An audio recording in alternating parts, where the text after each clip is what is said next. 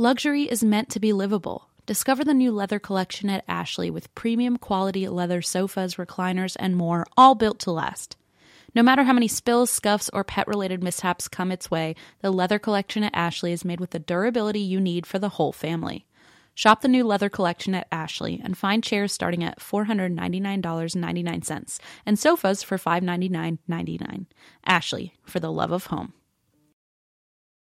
Helix mattresses have been recommended by multiple leading chiropractors and doctors of sleep medicine as a go-to solution for improving your sleep. Everybody is unique, and everyone sleeps differently. That's why Helix has several different mattress models to choose from, each designed for specific sleep positions and feel preferences. So how will you know which Helix mattress works best for you and your body? You can take the Helix Sleep Quiz and find your perfect mattress in under 2 minutes.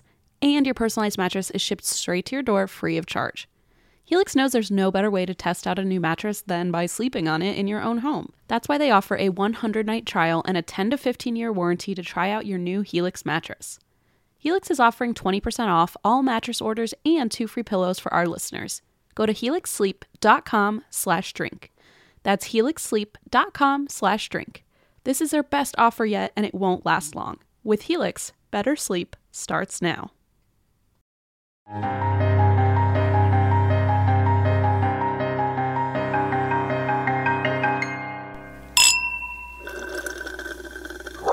Christine is here, and I'm also here. But and we're so happy to see you. Thank you. I'm delighted. I'm delighted to be in your presence, quite frankly. I wonder how... Thank you. That's very sweet of you, and not at all feels forced, like I have a gun against your head. But not even a little bit. I wonder how many episodes start with me going, Christine. Like all of them, really. Yeah. That's I don't know how to... That's how I make an entrance, too, when I see you face to face. I don't know how to see you and not I heard that's what you do anytime you enter a room, whether I'm there or not. It's just Allison's always confused by it, but... It's just your opening line, and I think it's a good one. It's a powerful one, really sets the tone. Well, I said your name because I meant it. I wanted to thank you because we never opened Christmas presents with each other. I know. We usually do the big, like, we're 10 and we make a huge deal out of it.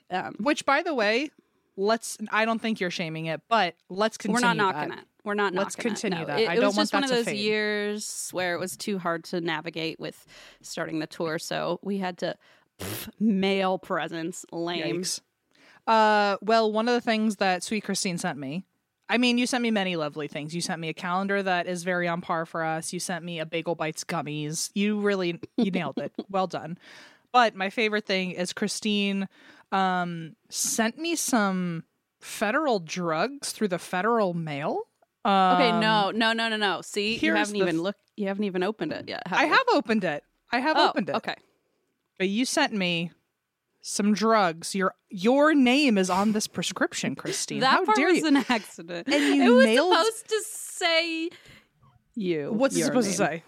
My name? Schultz. Yes. Well, instead it says Christine Schieffer, and it is your literal prescription right here on this bottle. And then you mailed it to me. Can you imagine if in a stop they would have been so confused if they checked this bag? And on the inside, my friends, I don't know how you got a hold of some Xanax for me, but you got me one whole bar of Xanax that very conveniently fits on my crock. Yay! By the way, what did you look up? Xanax, like drugs for my Crocs? What did you look up to purchase this? I looked up drugs for Crocs, and no, I don't. How quickly could you find a bar of Xanax Croc Gidget or Gibbet or whatever it's called? Instantaneously. I mean, I don't recall the journey I went on to find it. I just recall the success story it quickly became when I realized there's only... And I remember, like, casually asking you, because I don't take Xanax, or I did, like, at one time in my life, briefly in grad school, but as you know, I'm a Klonopin girly. But I remember kind of casually asking you if you took any sort of ever anti-anxiety meds, and you said something like, oh, I was prescribed Xanax. And I was like, check check, because they had other options, right? They had a Klonopin one. They had other ones. And I was like, well, I need to get the one that most suits you. But I didn't know that it came with like a little cute like label on a prescription bottle, or I would have specified like, don't put my fucking name on it. I think it does it have your address on it too? No, it doesn't have your address. Oh my God. If it did, that would be wild. This might be actually a drug front that I'm somehow paying for, and I didn't realize it. No, it just says your name, but it does also much more realistic than I thought. It appeared much more realistic. It looks real. Like it looks like all bottle. The information is there, and it even has an expiration date, which, by the way, is 2000, year 2000. So it's heavily. It's really powdery Xanax that doesn't work anymore. And then I do like on the back, it does say fake prescription. So somewhere, if you look hard enough, it lets you know. That. Because they sent it in just a little envelope. And I remember when I first got it, because it was like during the midst of all the Christmas shopping, and I got this little thing, and it was I bought it from Etsy, so it had just some random person's return address, and I was like, what is this? And I open it, and there's a pill bottle inside, and I'm like, what the hell did I order in my like... Delta 9 drug haze one night, or my wine ordering. I don't know what I did, but I was like, holy shit. And then I opened it and was like, this is rubber. Okay. It's for last thing I'll say is the fake prescription directions on it would kill a grown man, because it says take 1 tablet up to 3 times a day. And it's like 8 times the amount that I take for 1 dosage. Like it's so... How much is the dosage on that? I don't think I got to select that part. I take 0.25 and it says a full 2.0. So it's literally 8 times the amount. Oh, that's not bad. I mean, it's not as... I mean, I take less than that. Take it 3 times a day, so that's technically 24 times the amount of Xanax that I usually take. So I know. Yeah, it would kill maybe not a grown man, but it would kill you. So maybe don't follow that label. Anyway, I'm so glad that you got it. I sent a little boxy box. Yes, and I did select no perfumes or drugs or whatever, gasoline or whatever they ask at the post office. Thank you. Yeah. With a little teehee. Yeah. Well, I just wanted to publicly make sure you got the credit for your lovely Christmas gift. Because I'm so glad that you figured out it was a gibbet. At first, I thought you really thought I was sending you my drugs, and I was like, "Listen, I'd do that for you if you really wanted me to," but that it wasn't. I appreciate. I didn't just do it without being asked. That would be a little presumptuous. But I wouldn't have. Anyway, I wouldn't have questioned it at all. I would have been like, "I know you would. I know you would have been Yeah. like, great, just what I was thinking." Anyway, how are you, Em? I miss you. Anyway, I'm good. I miss you. I saw you because we had our very first shows. Oh, yeah. They all went great. No passing out here. Christine even complimented my behavior backstage, which made me feel very good. I'm going to talk to my therapist about it tonight. I gave you a gold star for your behavior. It makes it sound like I'm some fucking elementary school teacher. No, I appreciated the feedback. No, it wasn't. Okay, to be clear, I wasn't like, critiquing M backstage. I was just saying, wow, M, I hope this is helpful. I mean this in the most positive way, but you are like kicking butt backstage. Like you're being so, in the past, I feel like there was such deep-seated fear and terror about passing out or about having a heart issue or about getting on stage at all. And I feel like you've really, evolved. I don't know. You seem like a wholly different person now after your surgery. Very sweet. Well, everyone thanks Jordan, my therapist. I do daily in my daily prayers. I only say one prayer, and it's just Jordan. Me too, actually. But we're trying a new tactic for dealing with my stage fright, which is I hadn't heard about it before, but it's like it's called It's either INS or IFS. I forget what it means. But I tried the EMDR stuff, EDMR. One of them's music and one of them's therapy. EDM. I tried EDM. I played a lot of dubstep backstage, and it didn't seem to help M's heart condition at all, which was so weird. The irony, because dubstep was like I was a dubstep kid. I know college, you. I cannot. And now my heart can't take it at all.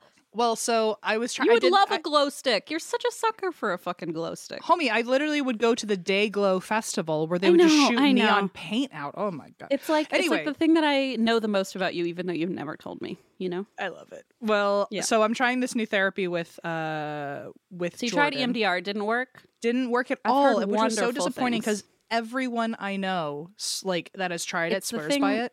It's the thing I'm going to try next. Okay, well, if it doesn't work for you, just know that you're not alone, because it was not. Thank It you. was not my vibe.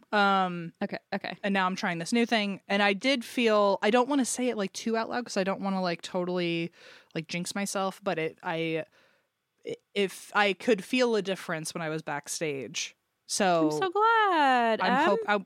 Thank you. So, and yeah, the passing out thing didn't happen. I'm very excited. Anyway, and on top of that, our 3 audiences were all very lovely. We did a great job. It was one of those stretches where like I just felt so wholesome after every show. It felt like every show was fun and happy. Not that we ever feel like shitty after a show, but sometimes you feel kind of like, oh, maybe I dropped the ball, or maybe the vibe wasn't right. But I feel like they all just were fun and great. There's one city.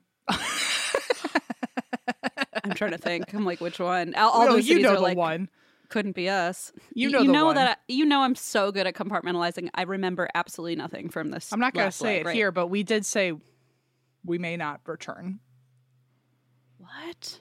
Well, guys, I don't remember. So clearly I had a great time at all the 3. So at these 3, yes. I'm saying in the past there's been a city no, I'm sorry. I meant this segment no. of 3. I was like, you are really scaring Baltimore, DC, and Philly right now. No. We what liked I'm all saying those. is these 3, against all odds, all of them were great. Usually, Yes. like in a leg, one of them might be off or things. We've had experiences. That's what I'm but talking none about. of that has happened yet, knock on wood. So I feel like we kicked off to a great start, is what I'm saying. But yeah, I'm excited there is a for city the other we shall never return to, and I wonder if anybody could guess it. Ha ha ha ha. Probably I think not. anyone who was at that show, I don't know. I don't think so, because one of my friends was at that show, and she was like, "Wait, what happened?" So yeah, she had no wild. Yeah, not for us. We have secrets that we'll probably just say next week, forgetting that it was a secret. Anyway, sorry everyone. I just needed to throw an inside joke out that nobody gets to be a part of. I don't know why I did that. That was so mean. Yeah, what's that about? I don't know. I'm really feeling interesting today. Christine. Oh, God. Okay, yeah. Go on. It must be all of the Xanax you sent through the mail that's actually meant for my shoe, and I just ingested It's like you plastic. opened it, and since it's 23 years old, all the powder just kind of went up in the air and infiltrated. Why do you drink, Christine? Oh, okay. Well, so here's the thing. I was supposed to have a really big reason today that I was going to like knock your socks off with. What? I was supposed to on Saturday, which not again. I have never said this, but to clarify, I was going to tell you this on Friday when we were supposed to record, and then you and I ended up having like a really long meeting and didn't get to record. We bailed on recording. Doesn't sound like us at all. I know, shocker. But today, so I was going to announce this then, and it was supposed to happen Saturday. But then when we didn't record, I was like, shit, okay, I'll have to tell you retroactively. But then it never happened. I was supposed to go to Bobby Mackey's on Saturday. You bitch. What happened? I know. I know. my So I was supposed to God. tell you this on Friday, and I was going to be like, I be have bad. a confession. I was invited to a double date with a new friend. And she was like, oh, have you been to Bobby Mackey's down in Wilder? And I was like, no. Oh my God. It's And I was probably like, for the best that you would have gone I'm a- without me first and just I'm a experienced it little as a bar. scared. And she goes, oh, I go all the time. Like, it's great. I love it there. And I was like, wait, really? And she's like, yeah, I mean, it's really kind of hokey. But then she says to me, What? and so at first I'm thinking like, I don't know. But then she says to me, oh, but they're renovating within the next couple of months, and they're like completely like changing and gutting the whole place. So she's We like, have so you to should go. definitely, I know. So she was like, you definitely have to see it before they do that. And I was like, fuck. Okay. So I was like, no, not that. all right. I'd say we have to go after when they've pissed everything off. Then Well, you're yeah, that right, too. yeah. But I want to see like the original like bar, like because it's been Sure. the same apparently forever, and now they're gonna try and modernize it and all this. But I want to see it as like a honky tonk bar, you know? Yeah. In its, I like, love a dive. glory, right? Like I want to see it as the divey heyday bar. So I said, okay. So I told Blaze.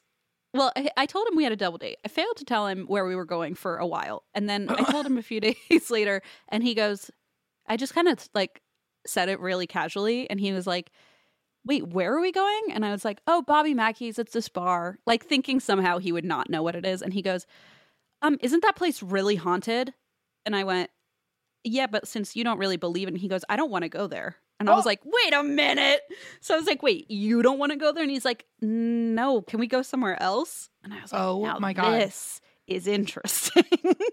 There's something about your house that has freaked him out officially, because I know. It's definitely that third floor, because it's true. I think it's true. It's, you know what, that's you and his version of like whether or not you like salami, because every now and then you're like, I love it, and then I have to log it in my head as like, oh, you like salami, and then the next day I'll go, what are you talking about? I literally don't eat salami. I would never eat that. Yeah. So I'm constantly in a whiplash with you about your interests, and now you're getting your I'm getting the whiplash your returned. Dues. Yes, I sure am. And so I said, Blaze, and I he's one of those people that like, if I really am like, I would like to do this, or he will relent, right? But I'm also the kind of person who will not force someone into something. So I was like, Blaze, I really want to go. I don't want to tell my friend like 2 days before that we can't go. My husband's so scaredy cat. Yeah. My husband's too scared. But okay, he also framed it then like as, because he's going to listen to this and be like so mad at me. But he also framed it as more of a, so it's down south of me in Kentucky, and he framed it as like, isn't that where all the Trumpers go? Which it is. And it's still a smoking bar. Like, people still smoke in there. And he's like, I don't know. That doesn't sound like my vibe. He did start off with, isn't that place really haunted? So that was the first. Tried to recover. Then he tried to recover. That's right. And he was like, what are things that Christine doesn't want to touch with a 10-foot pole? Exactly. And then I was like, well, I can't argue against that. Okay. This isn't salami. Trumpers are not my salami. You know what I mean? Like, I'm always an anti-Trumper. I'm mostly an anti-salami. Sometimes not. And so I said, okay, I'll see what I can do. And I kind of awkwardly texted my friend and was like, oh man, like Blaze is being really weird about it. I'm so surprised. She's like, oh, well, I mean, we can change it. And Blaze was like, don't change it. Let's just go. So for 2 days, I felt really on edge about it. And then when we met on Friday, I was like, okay, I have to like tell Em when we record. But then the next morning, I woke up to a text from my friend being like, shit, my fiance's sick. So like we have to cancel. I'm so sorry. I'm just saying the Cosmos really made sure that Cosmos does not want me there. I feel like like we haven't really talked about it, but like I've tried to go down, folks. Like when Em and Eva are in town, like we've tried to go, and something always comes up or something always stops us from going, to the point that now I've got it in my head that I'm not supposed to be there. So Christine started having like we thought about like going there one time, and Christine started having nightmares about the place like hurting us. Yeah. I felt, and it was so embarrassing. Like I had to tell Eva and Em, like, I know it was my idea to go and like do a ghost hunt there when you guys visit, because it's so close to me and it's so much easier than like traveling somewhere. And then like 2 weeks before, I was like, you guys, I have to admit something. I'm really scared, like too scared. Like I started having nightmares about falling into the pit in the basement, and it was just horrible. Anyway. Yeah. So anyway, we ended up going somewhere else. So I'm still not there, but I'm afraid about them renovating because I want to see it before and after. So you better come on back, and we can do a redo. Maybe, I don't know. Maybe the universe will literally we'll just go in the middle of the day. If anyone's going to be scared of the Trumpers at midday, it'll be me. Don't worry. You'll have nothing to worry about. You'll have to. Oh, excellent. Yeah. You'll be fine. I'll just be la-di-da. Yeah. Lose your social security card there. You'll have a good time. But they do ghost tours like while you're there, which I didn't realize. My friend was like, oh yeah, they take you like downstairs. And then I started getting really freaked out. So that's the story of how I almost and then didn't go to Bobby Mackey's. So, and that's why you drink. And that's why I drink. Yes, alone without any Trumpers, just in my house. It sounds like you ended up having a good time then. I'm fine with that. I mean, I did. I just stayed home and drank wine. Worst case scenario is you didn't have to hang out with people who are against history. So right, like I'm not who don't believe in science. So I felt like, all right, fine. It's not the worst outcome. Aside from my friend being sick. But anyway, why do you drink this week? I drink in a stressed way because I have a lot to clean. The troll hole is at a threat level midnight currently. Oh no. I have to like I've created a path to be able to walk to this laptop. But but it's bad everywhere else. You cannot see the floor. It has, and I'm leaving in 2 days for us to go back on our next leg. So, right. And I'm leaving early, which I chose for myself, but I've never gone to Salt Lake, and I'm trying to. You've never been to Salt Lake? I mean, I've like passed through like We've in an been airport on tour. I know, but that was when we got really, really altitude sick, and so I never got to appreciate the town. Oh, okay. I was like, I swear I've been there, unless I'm having like a. No, I'm going early this time because I want to like get like acclimated and then have fun versus like just feeling like I want to vomit and can't wait to leave. Well, I mean, honestly, that alone has been a huge improvement. Like last year, you were not even thinking about going anywhere before the show. Know. So yeah, I know, and thank you. I'm trying to. I'm very lucky to be in a position where I don't have a lot of responsibilities back home. Like I feel bad that you have to dash off. I know you're happy to dash off because you have loved ones to go home to. But while I don't have that, I am like, if I'm going to a city I'm probably never going to go to again, I really need to like fucking commit to the bit. I and totally like, get it. And enjoy the city. So that's such a healthy way to travel. I'm like, I want to stay inside in my hotel room and DoorDash food because I'm that lazy. Sounds lovely too. That sounds like its own vacation. But I also know if I go back again and don't appreciate it, then I'll be like, oh man, like when am I ever going to fly back there except for another show? You. So I'm excited. It's very respectable. I think I will just live vicariously through you and figure out what Salt Lake is like. I'll text you pictures of the things you missed. Wonderful. So anyway, I'm looking forward to that. I think the thing that I drink, the reason why I drink, and it's also in retrospect, is that it's finally happening, folks. I'm getting Leona on my side. Oh yes, you did. Okay, I told true. you it'd happen eventually, and I waited. Okay. I played the long game. It wasn't even a long game. You've only met her like 3 times, and on the 3rd time she was old enough to like have fun with you. 3rd time's the charm. The other time she just stared at you. 3rd time's the charm. Anyway, it was indeed, and she really she taught Em all about Wobbly Mountain. And the first thing that she actually said to you aloud was she tumbled off Wobbly Mountain, which is part of the game, and she landed, and she just out of nowhere goes, "Sorry, Funkle Em," and we all were like, "What?" I was like, first of all, you know my name, and second of all, what are we apologizing about? We were all kind of frozen, and she just kept apologizing for falling off Wobbly Mountain. I don't know, but we took it as a win. Yeah, and my personal favorite, at one point we were all eating pizza, and she looked at me and she went, "Funkle Em, I'm so happy we both eat pizza."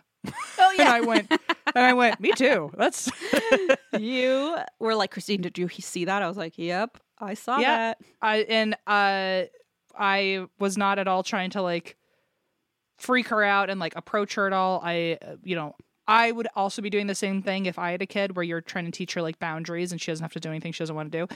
So yeah, I was not expecting any physical interaction with this child. And 3 different times I got organic hugs. And I think that's why. I think it is because we didn't say like, you have to go, I'm still struggling with that a little bit with certain like older people in my family where I'm like, not like immediate family, but where I'm like, we're teaching her she doesn't have to hug you if she doesn't feel comfortable, or things like that, which have been kind of an uphill battle for them. I feel like our generation and younger all totally get it. Like we're just like, exactly. I think there were just a few people who didn't quite catch on right away. I think because we all grew up with like, oh, go give them a hug, go say hi. Kiss, and it's like, go want to kiss give that them creepy on the fucking face, person a hug. and you're like, who is that lady? So I'm very excited that she knows I like pizza. Which is like, what more does she need to know, really? I mean, because at one point I went, are you happy that you're eating pizza? She went, I'm so happy. And then she went, Funkle M, I'm so happy we both like pizza. And I went, now I'm in, that's the green light. That's all I needed to hear. Now you're in the fold. And what was I going to say about her? Oh, we've started something over here at Schultz Fourth Manor, which is me and Allison's apartment, by the way. Yeah, sure. At Schultz Fourth Manor, we now have it's customary. We've picked it up from Queen Leona, Queen of Wobbly Mountain. Oh, sure. That when you leave a room, you go, chow chow. And so, which, by the way, was also new to me. I want to add to everybody that was new to me when it happened in front of Em. I was like, listen, you and me both. I'm shook also. Every time she leaves a room with Christine's mom, she'd go, "Ciao, ciao, mom. Ciao, ciao. Ciao, ciao." And I just sat there like, Em, I'm just as stunned as you are. Otherwise, I would. And she'll say, I guess she's overheard for, you know, her whole lifetime at this point that Christine and Blaze, before they leave, they'll say like, "Oh, you look good, bye," or something. Because now when she leaves a room, I don't know what started it, but I witnessed it. Yeah. Is that as she was leaving, she would just say out loud over and over again, I look good, until someone would agree. And that until someone said, "You look good," and she'd go, "Yeah." Ciao, ciao, mom. Yeah. Ciao, ciao. Yeah. It really is the wildest thing. Like, I look good. And it's funny because she says it in just such a very calm, like, matter-of-fact way. It's not really like, "Oh, I look so good," like in this like sassy way. It's just like a factual, I look good. And like, she usually does because she is wearing, you know, a big pink puffy jacket and like a lion hat. So I'm like, you do look good. But she needs someone to, and my mom was like, "You look great." And she's like, "I look good." And I'm like, "Mom, you have to say she looks good. You look good. Ciao, ciao." I mean, it's just the weirdest thing. But I'm so glad that it stuck with you because Ciao, ciao really became a hit. It did. It's now become multi-coastal now over here. Wow. We're trying out Ciao, ciao quite a lot over here. So Ciao, ciao's making waves, you know? Kiss, kiss. Yeah. Kiss, kiss. Okay, anyway, that's why I drink, because Leona and I, the alliance is forming before our very eyes. I love it. I love to see it. Yeah. Okay. Beautiful. And with that, that's why we drink. I don't know why everyone else drinks, but this is your reminder to drink some water, you thirsty little rats. Got my basic bitch Stanley that I bought before I realized how basic bitchy it was, but I love it. It has a Bigfoot sticker from Lisa Lampanelli on it. I love it. I feel like you just missed the Visco era, and now you're really leaning into the Stanley era. Remember when your sister kept saying you were like a wannabe Visco girl, but it had already kind of passed? Fucking rude, by the way. I was like, what the hell is that? But they were like into their hydro flasks, and now you've got your Stanley. I know, and I kind of also had a hydro flask, so I'm like, man, I think I just follow the water trend, which is that's fine, embarrassing, but you know, your doctor would be proud. That's a trend you should follow. It's a trend that actually makes my life a little better, so I might as well lean into it. You know. Well, Christine, tell me. Speaking of water, I've got my LD, my liquid death, and I say we crack into it. No matter your resolution for the new year, HelloFresh is here to help you along the way. Say hello, fresh, to your most delicious year yet with fresh ingredients and chef-crafted recipes at a price you'll like, delivered right to your door. This time of year, people tend to reassess their eating habits, and I always find HelloFresh to be a great option. Each HelloFresh box is packed with farm-fresh ingredients, and everything arrives pre-portioned right to your doorstep. There's less hassle and less wasted food. Plus, there's not that boredom recipe rut you sometimes hit because HelloFresh has so many options. I'm serious. You can dig into their biggest menu yet with over 45 dinner options to choose from weekly and even more market add-on items that suit any lifestyle. I genuinely laughed out loud when I saw this ad come in because I just came upstairs from cooking our last HelloFresh of the week. It was the one-pan smashed black bean tacos, and they are a Hall of Fame recipe. I now know why. They're freaking delicious. So easy to make also. But Blaze and I got these adorable taco holders for Christmas from my in-laws, and it felt so cool to bring a dish to the table in these beautiful taco holders we got. And I got to say, oh, I cooked this myself. So anyway, thank you, HelloFresh. I appreciate that.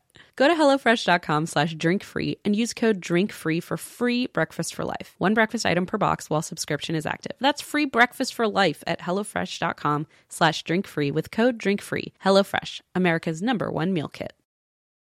It feels very fitting that Juniper is currently sitting on my lap because we all want our cats to be healthy and happy because when they're happy, we're happy. But because we're not mind readers, we don't always know when they're unwell. And in my experience, cats are not the most, open when it comes to sharing their woes. And there goes Junie. Literally jumped right off me. So helping us keep tabs on our cat's health is just one reason you should use Pretty Litter. Pretty Litter's ultra-absorbent crystals trap odor instantly. No more cat bathroom smell, thank God. Pretty Litter's super light crystal base also minimizes mess and dust. Plus, the crystals last up to a month, which means less scooping and fewer trips to the garbage can for Blaze, because that's his job. Here's the coolest thing about Pretty Litter. It changes colors to help monitor early signs of potential illness in our cats, including urinary tract infections and kidney issues, and Pretty Litter ships free right to your door in a small, lightweight bag. Pretty Litter has changed the game. The litter box is right near Leona's room, and so it is very delightful to not have that litter smell all the time when she's taking a nap. Plus, we can rest easy knowing that Juniper and his little kidneys are healthy. Pretty Litter helps keep tabs on my cat's health and keeps odors down. You and your cat are going to love Pretty Litter as much as we do. Go to prettylitter.com/ATWWD and use code ATWWD to save 20% on your first order. That's prettylitter.com/ATWWD, code ATWWD to save 20%. prettylitter.com/ATWWD, code ATWWD. Terms and conditions apply. See site for details.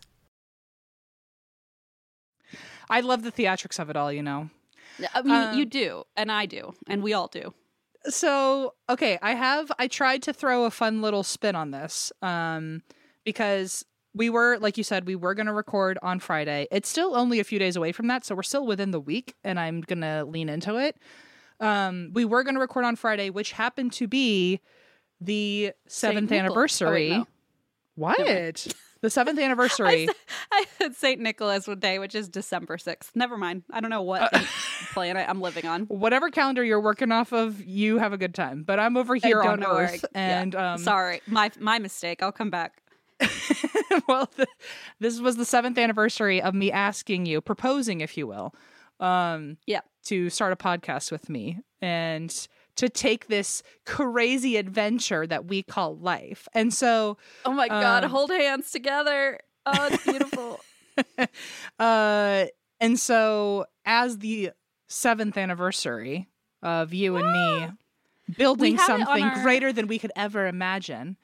We have our, on the calendar, it's listed as Podcast Conception Day, which is an interesting choice of words that we committed to 7 years ago. Or 6 Yeah, it was the day you and I conceived something, a miracle. Yeah? A miracle. Anyway. A twinkle in our eye was finally brought to life. That's the truth. And to be on brand, I thought that we should cover the 7 gates of hell. What? And by that, I mean, this is a bit of a great value, 7 gates of hell. And we're a bit of a great value brand in general. I was going to say, I think if it were anything more, nobody would know what to do. So this is the 7 gates of hell of Collinsville, Illinois. What? Wait a minute. What's happening now? Now I'm in. And also, we're going to do a little drop off at Acid Bridge, which happens to be nearby the gates of hell. So let's talk about both of them. Okay. Are you on board? Great. I just yeah. I mean, I want to say willingly, but I'm not even sure if that's true. I'm here for the ride. None of this has been willing. It's 7 years of just dragging each other one direction. I mean, you're right. Other, like, I didn't even barely agree to doing the podcast to start with. But again, this is also the 7th anniversary of you saying no and rejecting me. Which is, we always kind of brush over that part. But just to be clear, I did say no, everybody. And thank God, was insistent. And Blaze told me I needed a hobby, so here we are. Thank God. Thank God. Blaze was onto something. So maybe it's for the best you didn't go to Bobby Mackey's without me and cheat on me. That's why when he says shit like that, I'm cheating on you. That's why when he says shit like that, I'm like, oh, fuck, maybe he knows something, you know? Yeah, maybe he's got one of those like weird guts where he doesn't want to believe in anything. Like, he's a skeptic, but he listens to his tummy, you know? And that makes me nervous. Yeah. Collinsville, Illinois. It's no Galena. No. I'm still in love with her. So Galena, if you're listening, it's not. We got a message from Galena. I get quite a few messages from Galena. Everyone sees the cobblestone street and they just got to let me know about it. Oh no, Funkle M. I don't know if you saw this in our Slack because you don't go in Slack, but I finally went in Slack and I saw that this is maybe an incentive that like somebody who works there, like either a tourism board or something, reached out and said like, come on down to Galena. And I said, we're doing this. I tagged you in it, so you better go look at it after this. Okay. Yeah. Why don't we just tell Andrew that we need to go to Galena for a show? Well, I don't think we even have to because we've already been invited, baby. Okay. Hey, okay. Well, maybe Collinsville will be the next one. I don't know. We can perform at all 7 gates of hell. What do you think? Why not? Okay. Collinsville, Illinois. is about 15 miles away from St. Louis, just to give you an idea where in the world we are. Mhm. At its peak, which was a long time ago, the town's population was as large as the population of London. What? Today, it is now 24,000 people, which is roughly Fredericksburg, Virginia. Wow. Okay. Just a fun fact. This, by the way, we're going to really get into the fun facts of this place. Can't wait. The town is in the Bible Belt, which you and I are both familiar with. It is also in the heart of the Corn Belt, which I wonder if you know what that is. Dab. Of course. Oh, the bread basket. Corny Corn belts is not what I was talking about, Christine, but okay. Oh, my bad. Yeah, now I'm the corny one. And fun fact, this is a personal favorite, and we're going to do a mini deep dive for the next few bullets. This place is also the horseradish capital of the world. I knew I had a liking for this place. They even have an annual Horseradish Festival, which will be held this year on our birthday weekend. You're kidding me. Okay, well, tourism board of Collins. What is it? Collinsville. Tourism board, Collinsville. Please reach out. In case you were interested in not doing something with me on our birthday, but going to Collinsville for the Horseradish Festival, you would experience a cornhole tournament. There is a craft village. There is a Bloody Mary contest. I mean, there's a car show, a bike show, live music, a 5K run, games for everybody, and then a root ceremony, including a root toss, where I'm pretty sure they like shot put horseradish. Okay, everything but the car show, bike show, and running. Mm-hmm. I'm in. I think the point is there's something for everyone, so someone else can do that stuff. But Okay, I'm very interested in this root toss because it does sound like they just throw horseradish across the field and that's their ceremony. It's like a pumpkin chuck, but with horseradish. Yes, you've got it. Loving it. Loving it. I also wanted to throw a fun fact about horseradish out there, that it is not a type of radish, which is what my brain went to because radish is in the word. So, well, sure. But they are both part of the same family. The horse family. Not horse. And not radish. Radish and horseradish both come from the mustard family, which is also called the cabbage family. So I guess mustards and cabbage are the same thing in science. Yeah, like mustard greens, you know? Well, so they're cousins of the cauliflower, which is interesting to me because they all kind of have that snappy, you know? Yeah, it's interesting to me that they have a family tree, but, I guess that's besides the point. If there was an Ancestry.com for vegetables, I'd lose my fucking mind. I mean, it sounds like you're literally reading off it right now. Well, I've only gotten like a cousin in. I haven't gotten to like the real web of it all. So the twice removed and all that good stuff. Yeah. So the other fun fact I want to give to you is horseradish is not related to radishes or horses, but the reason it's called horseradish is because originally there's two versions of how this went. Is that horseradish was originally a figurative term for strong because it has a strong taste. Oh, sure. And radish is actually Latin for the word root. So at the time, it just meant a strong root. Okay, that's interesting. Also, the other version is that horseradish is a over time bastardized word for coarse radish. And so if it were coarse, a coarse root, that would also make sense because in its original form, it is coarse. And very chuckable. Very chuckable. And the last thing I'm going to say, which since we're all about the science in every which way possible form on And That's Why We Drink. Fun fact, horseradishes are not actually spicy or have that kind of bite to them. Really? Until they are ground up or macerated in some way, which includes being chewed. So if you were to just plop it in your mouth as a whole root, it is not spicy at all. It's only when you actually start, it's like a volatile compound, as they say, where once you actually start chewing into it and grinding on it, then that heat feeling is like because of a release of cells. What? These cells are called isothiocyanates. And shut the fuck up. And when you chew on them and they are released into oxygen, that's what creates the hotness when it mixes with your saliva. So it's not actually spicy until pretty crazy. Until everything reacts with each other. Like, so if you lick it, you wouldn't taste spicy. That's crazy. Exactly. Mm-hmm. Wow. Fun fact. Okay. Did you know I love horseradish? You know, I mean, you did. I took right? a guess. Like deep down. Yeah. I took a guess. Because I ate some last night. That's great. On my bread. I went downstairs at midnight and had a midnight snack of bread with horseradish and Swiss cheese. It was delicious. I bet someone else agrees with you, but it's not me. I don't know. To be honest, I'm not sure.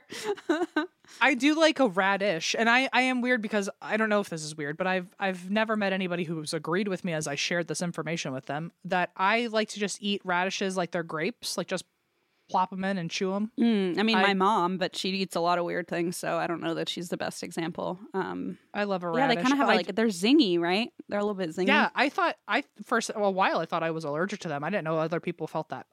It was like, oh, but I like it. I love that you're like, so I just kept eating them like grapes. I just kept going. Anyway, that's my bit of a shallow dive on horseradish. Wow. I mean, listen, I am thrilled. Thank you. Well, hey, if you ever need to know where the Horseradish Festival is, Collinsville, Illinois, which has their own personal urban legend that their town is the entrance to hell, and will be the gates of hell will open to anyone willing to pass through and go through the rituals of seeing each gate. If you want to pass, if you want to pass through the gates, there are 7 that you must pass through in a particular order to summon hell to this plane. So it's almost like hell is hidden in plain sight, and the only way to actually access it is to do these things. Whoa. These gates are actually old railroad trestles, or like the bridge overpasses over like a road or a river, and it would have a train on the top.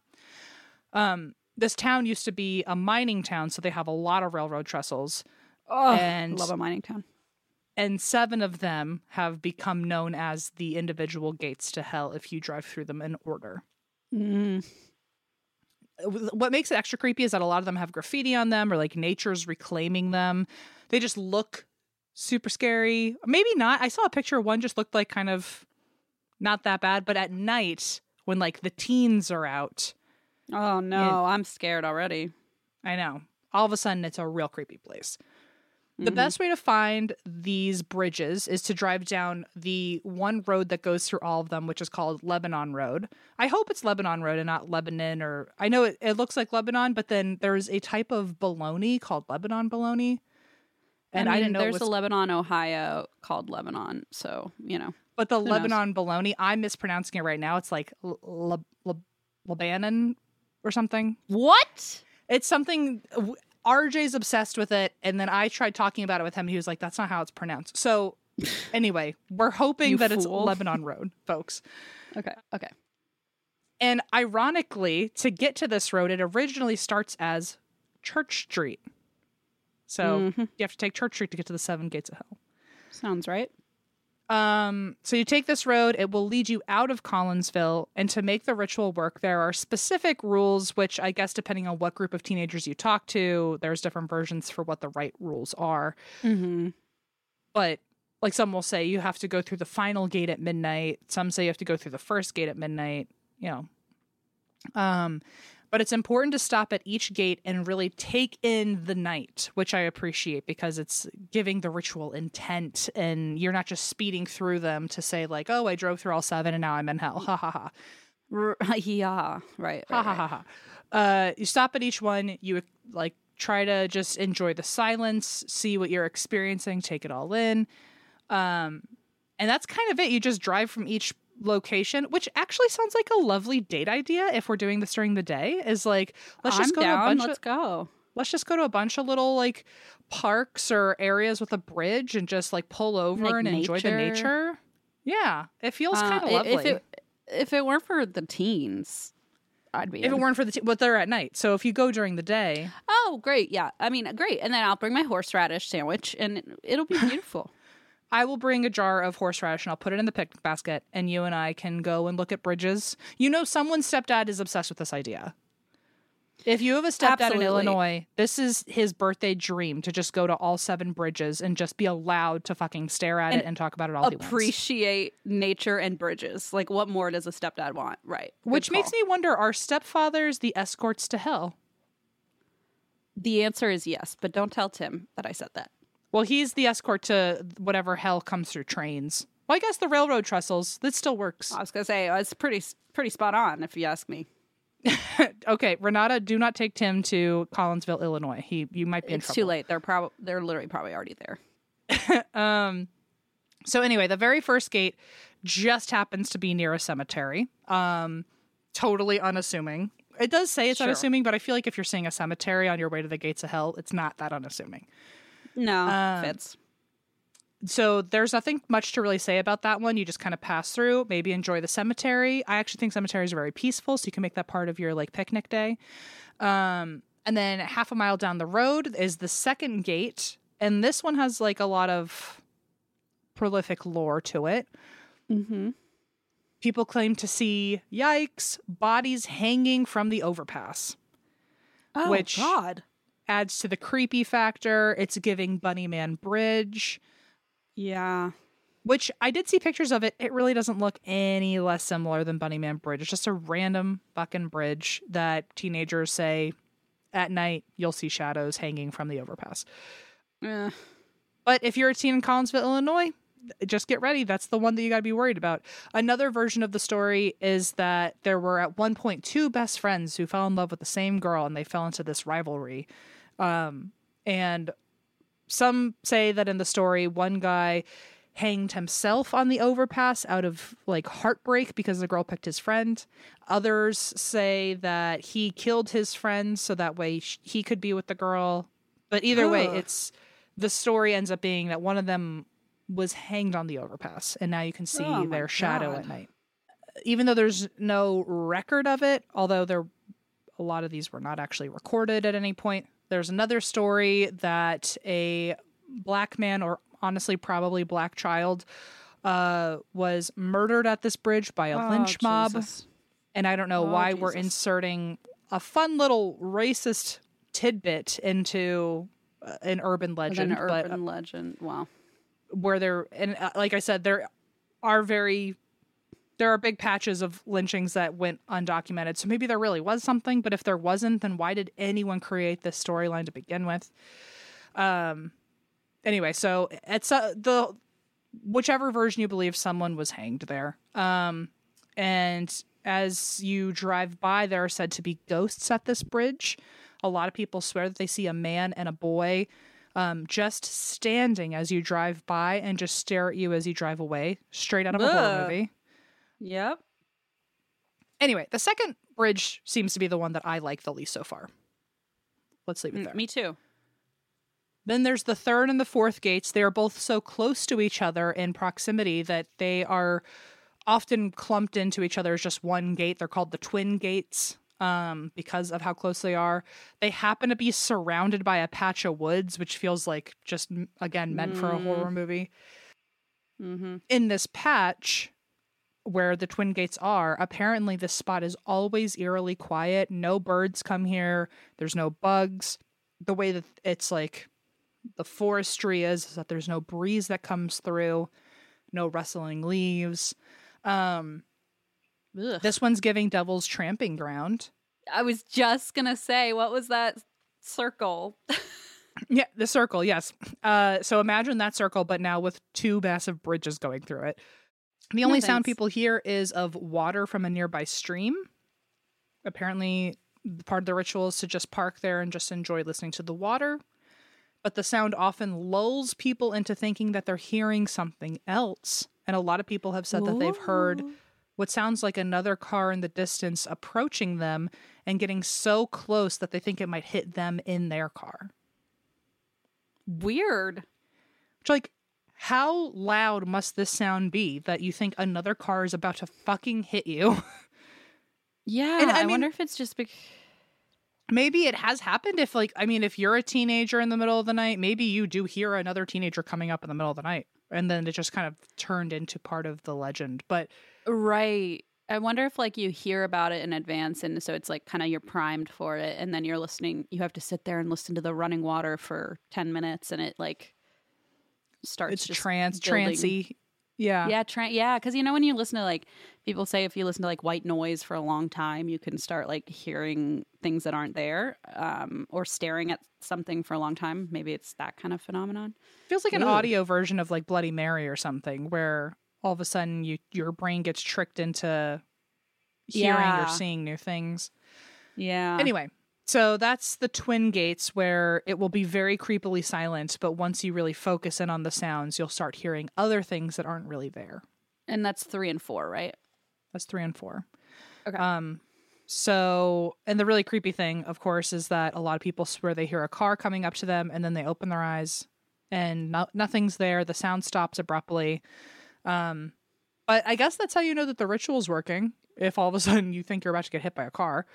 Yeah, you're like, yes, it worked. We did it. People who travel to all 7 gates have used different gates as spots for occult activities. So this is where I'll tell you that the twin gates, gates 3 and 4, happen to be the most popular, probably because they've got their own name, their own legend of like someone coming up to you. Yeah. But at all 7 of these areas, you should be careful about maybe it's not just teens in the woods, maybe it's nefarious teens in the woods. Oh, so now it's getting scary in like a real life world too, not just paranormal, super duper. Ding, ding, ding, Christine. You might run into other people while you're out, especially those performing rites after midnight, which I guess, again, is technically a good thing if you're trying to open a portal to hell. So maybe you want to find them. I don't know. Yeah, it's all mixed signals here. Like how far? It's like I wanted to go through the portal of hell, but not like that. Like, yeah, exactly. Can't pick and choose. It's like I feel like you could at least like keep them within your eyesight, and you just kind of follow them through and let them do all the dirty work. But don't like say hi. Yeah. You could like keep one eye, like keep one foot out the door, metaphorically speaking. You know, like you can run still. So anyway, you might run into other people, so just a warning. Gate 5, here's another warning. There is no good place to pull over. So a lot of people, even though this is technically against the rules, just for safety, they do just drive through and not like stop to appreciate it because there's nowhere to do it. It barely bends in a way that you're not able to even see the bridge until you're already driving through it. So, it's kind of just the inconvenient one. There's always one, you know? There's gotta be one, attention-seeking one, you know? Yeah.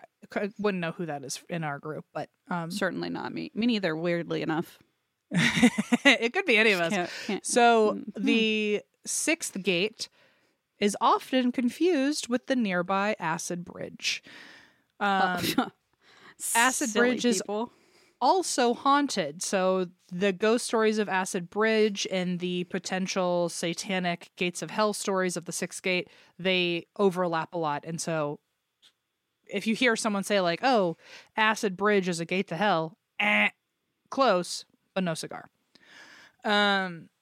Allegedly, Acid Bridge is the most haunted bridge in Illinois. So if you accidentally end up there instead of the 6th gate, you're still going to have a good time. You know what I'm saying? I sure do. But imagine... In fact, I'd rather go there. It seems like less work than all the other ones. It does seem like less work. Especially when the work so far has been just appreciate nature. Yeah, it's like, yeah, no like, who do you thanks. think I am? Ugh. But I will say Acid Bridge, it's the most haunted bridge in Illinois. But can you imagine, like, accidentally getting there and you're on the 6th of 7 gates and you just fucked up the ritual? God. I'd be like, Infuriating. be like, you know what? No, now I'm just going to appreciate this fucking bridge because I'm over it. I'm not doing any more Forget work. it. The road from, we'll talk about Acid Bridge in a little bit, but I just want to finish this out real quick. The road from gate 6 to gate 7, there are a lot of long winding turns, and it's actually a lot of people like give up and turn around because they think they either missed it or it doesn't exist or they read the rules wrong. Or I'm throwing up because I'm car sick. Yeah. Or that. And so once you do find it, if you pass through gate 7, you're supposed to get out of your car and wait. Or you're supposed to stop just before the gate and wait. But either way, you are waiting to be greeted by Satan himself. So you'll be probably waiting a long time. It If should be you wait created by long Satan. enough, the story goes that Satan himself will escort you through this final gate into hell. Wow, But how thoughtful. if Satan is busy, he might send a proxy, which is he'll just send a random demon to greet you. So I guess that's where a lot of people will say, like, I saw a shadow in the woods and I assumed that was my escort, you know? What the F? Why do you want that? As a 17-year-old, I can tell you I would have wanted it. For sure. Oh, I would have can't. wanted it. I feel like I would have said I wanted it, and then like halfway through I would have been like, I'm really afraid. I would have wanted it so bad. I would have wanted it so bad. But like, what is the? I know that it's teenagers and they don't think things through necessarily, but like, in your mind, like way back when, what would you envision if you really believed it? Like, what would you think would happen? Like, somebody would appear and you'd just run away, or would you like follow them into I think hell? if you're asking me to think like a 17-year-old, I literally like you yourself, yeah. Right. I think my frontal lobe was not fully developed, and I didn't think what would happen next. I just wanted. Oh, that. I see. I hadn't thought about after the fact. It could have been see. a literal murderer, and I had not thought through the fact that I could be in danger. I just wanted to see something happen so that I was the person that had a success story of doing these rituals. I would have been like, yeah, oh, it worked. And then that's where my thinking ended. Yeah, I can't deny. I mean, I would have been with you. Like, there's no doubt that I would have joined in, like, for sure. But I think the whole time I would have been like, guys, what do we do when Satan shows up? So I don't think I would have actually thought it was Satan. I think I would have just wanted something, even if it was like a little bunny rabbit to run by, that I could have gone home and told everybody, oh, he was the escort to hell. Like, I just wanted. Right. I get. Yeah. I wanted something to happen, but it did not occur to me that something could be just so bad. Understood. Okay. Thank you for reminiscing. You're welcome. About like 17-year-old me, I was development. I was a dummy, but I was fun. You know, like I was. I mean, yeah, I would have, and time. I was a sucker. I would have gotten sucked right in. If you would ask me 2 times, the second time I would have been like, all right, I'll go. Yeah. No, I would have. I would have probably dragged you on the 3rd time if you were still saying no. So. I would have joined you, yeah, no doubt. Anyway, if you wait long enough, Satan or his proxy, a bunny rabbit, I guess, in my opinion, yeah, what the fuck? will come greet you. People also often say that they hear dogs in the distance, so they think that could be like hellhounds escorting them through the final gate. I think people will just find any reason to consider it a success that they got there. Well, and I think they did a smart thing by saying you have to just wait. Right. Eventually something will happen. Yeah. Something's going to happen. Even if it's like a bird flies by or you see headlights in the distance, like something will happen. And if you wait long enough in the dark, you'll get creeped out. So exactly. So what hell actually wants from you is unclear, because like once you've entered the portal, it's like, okay, now what? Like, do we get tortured? What I wonder, right? Is there like a pact, a blood pact that I've made and I didn't know? Like what happens next? I think this is where this is no surprise to anybody, but I think the guess is that this is just an urban legend that teenagers kind of do as a tradition in the area, and then they go home, because the next bullet I have is if you want out after all of this and like this wasn't fun for you, if you got freaked out, this is how you get out of the 7 gates, is you just do everything in reverse, which is, to me, that just sounds like a U-turn. Just go. So, home. Okay, but you don't have to reverse through. No, that would be hysterical and so dangerous. Oh my God, because I'm thinking of the winding roads and I'm like, I'm vomiting in my mouth right now just thinking about how car sick I am. Like, this if you're is doing hell it backwards, you're already technically for just me. swallowing it. This is my... Okay, gross. So it's just getting worse for me, basically. It's just like my own personal hell. Okay, got it. Although you are the best reverse driver I've ever met, so if I were to have that with anyone, I would want it to be you. That's true. If I'm driving, I won't be car sick. So I'll drive. You tell me what to do. You know I don't know where I am at any given moment. So you do the directions. I'll drive. And we'll be good. We'll be fine. If you want out, you do everything in reverse except drive in reverse. But you start at gate 7 and then you do the whole trip 6, 5, 4, 3, 2, 1. As you pass through the first / the final gate, you are to look in the rear view mirror and glance back as a way of like saying goodbye to your time at that gate. But you're also allegedly supposed to be able to see hell for a moment as you are leaving the area. Now, that's what I would do. I'd be like, I'll do the safe version, you know? I'll do all this just to look back in the mirror later. Yeah. Yeah. Locals who grew up in this area, they have done the bridge thing and they have seen reflections of eyes in their pictures, like they'd been watched all night. Other people claim that they have seen shadowy ghost dogs or hellhounds. Some people say that they've just heard dogs, but also remember you're like in an area of nature. Maybe someone's just walking their fucking dog, you know? Yeah, fair point.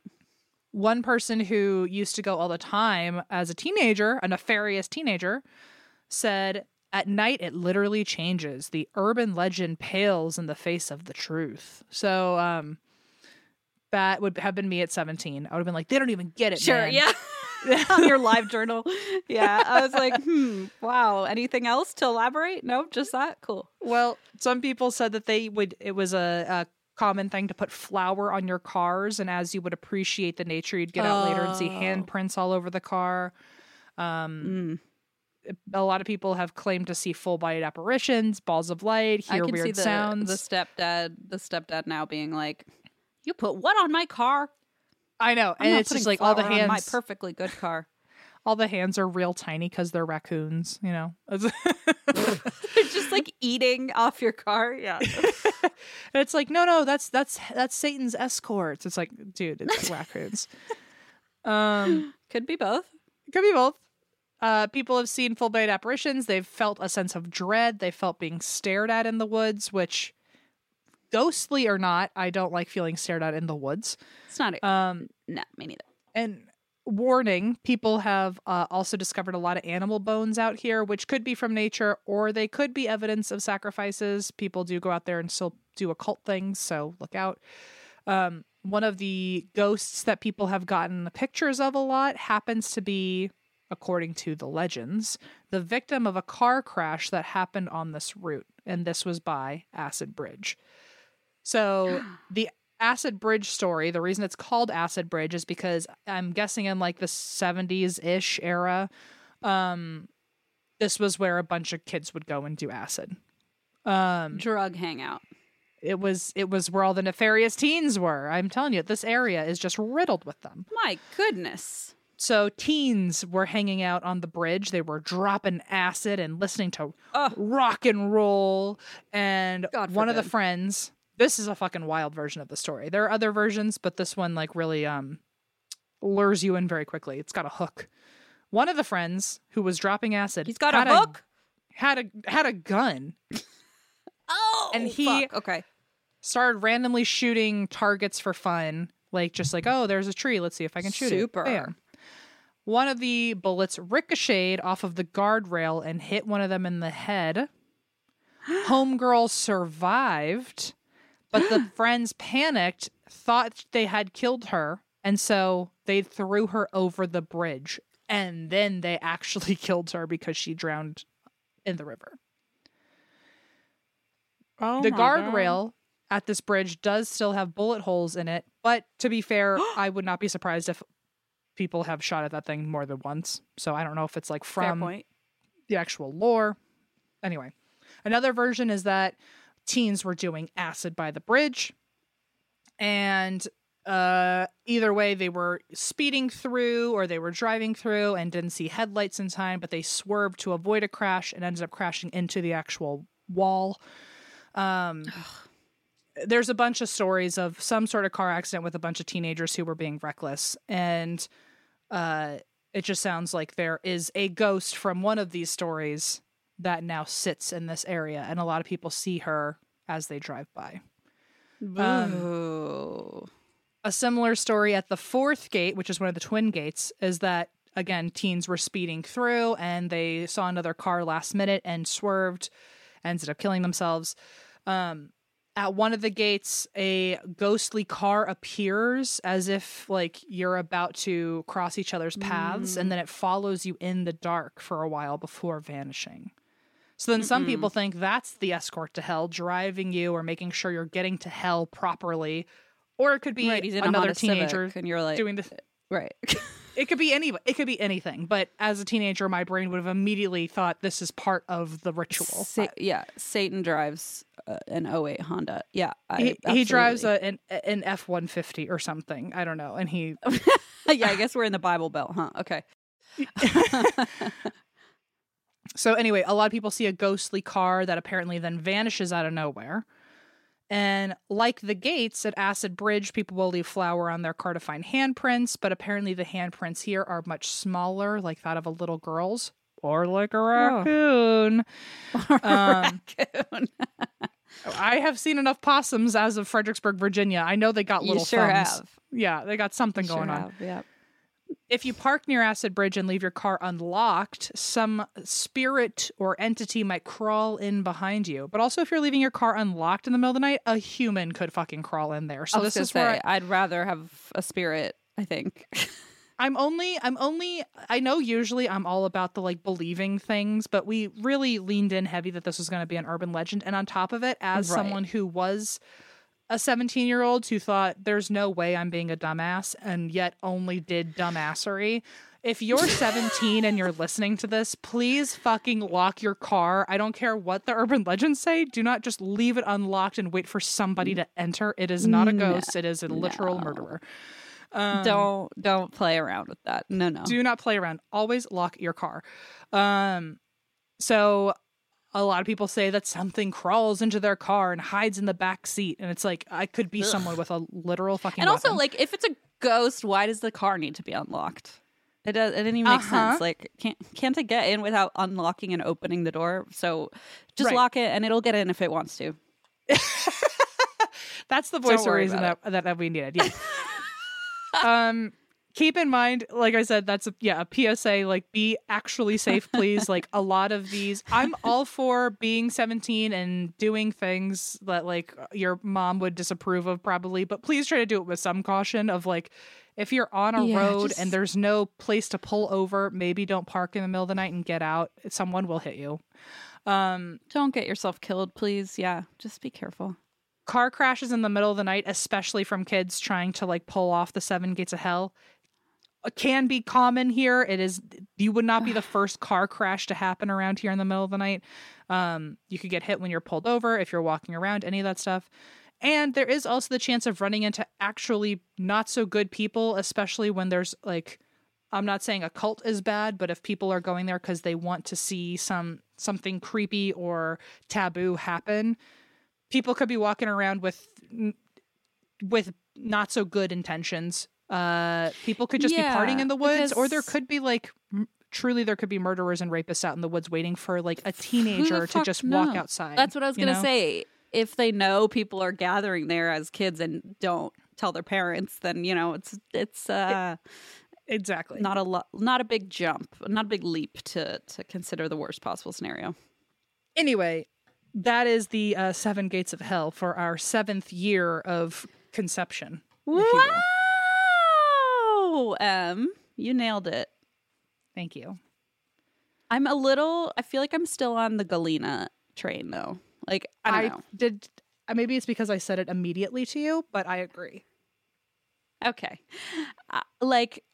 It sounds interesting. Galena sounds charming. This is like Galena's younger brother who maybe has some friends in jail and like, you know what I mean? Like, it just seems like the bad boy little brother, but like Galena's like this polished, experienced woman, And don't get me wrong, like, as Em said, I absolutely would have been involved in this tomfoolery as a child, but I just don't need to be around teens right now. I'm like, I have a toddler, that's enough. If I'm gonna go somewhere, I don't really want to be surrounded by reckless teens looking hooligans. For a thrill, Hooligans. Although while we're here, let's do a redemption moment. Collinsville, Illinois. I want to see what the actual town looks like. Oh, okay. Well, while you do that, I'm going to let Junie in because he threw his body into the wall and scared the shit out of me. I think we've all been there where you try to fit everything you think you need for a trip only to end up with a suitcase bursting at the seams, or you're like sitting on it or standing on it and crushing everything inside. But don't worry. Now I'm going to tell you about Base. And with Base, there is room for everything.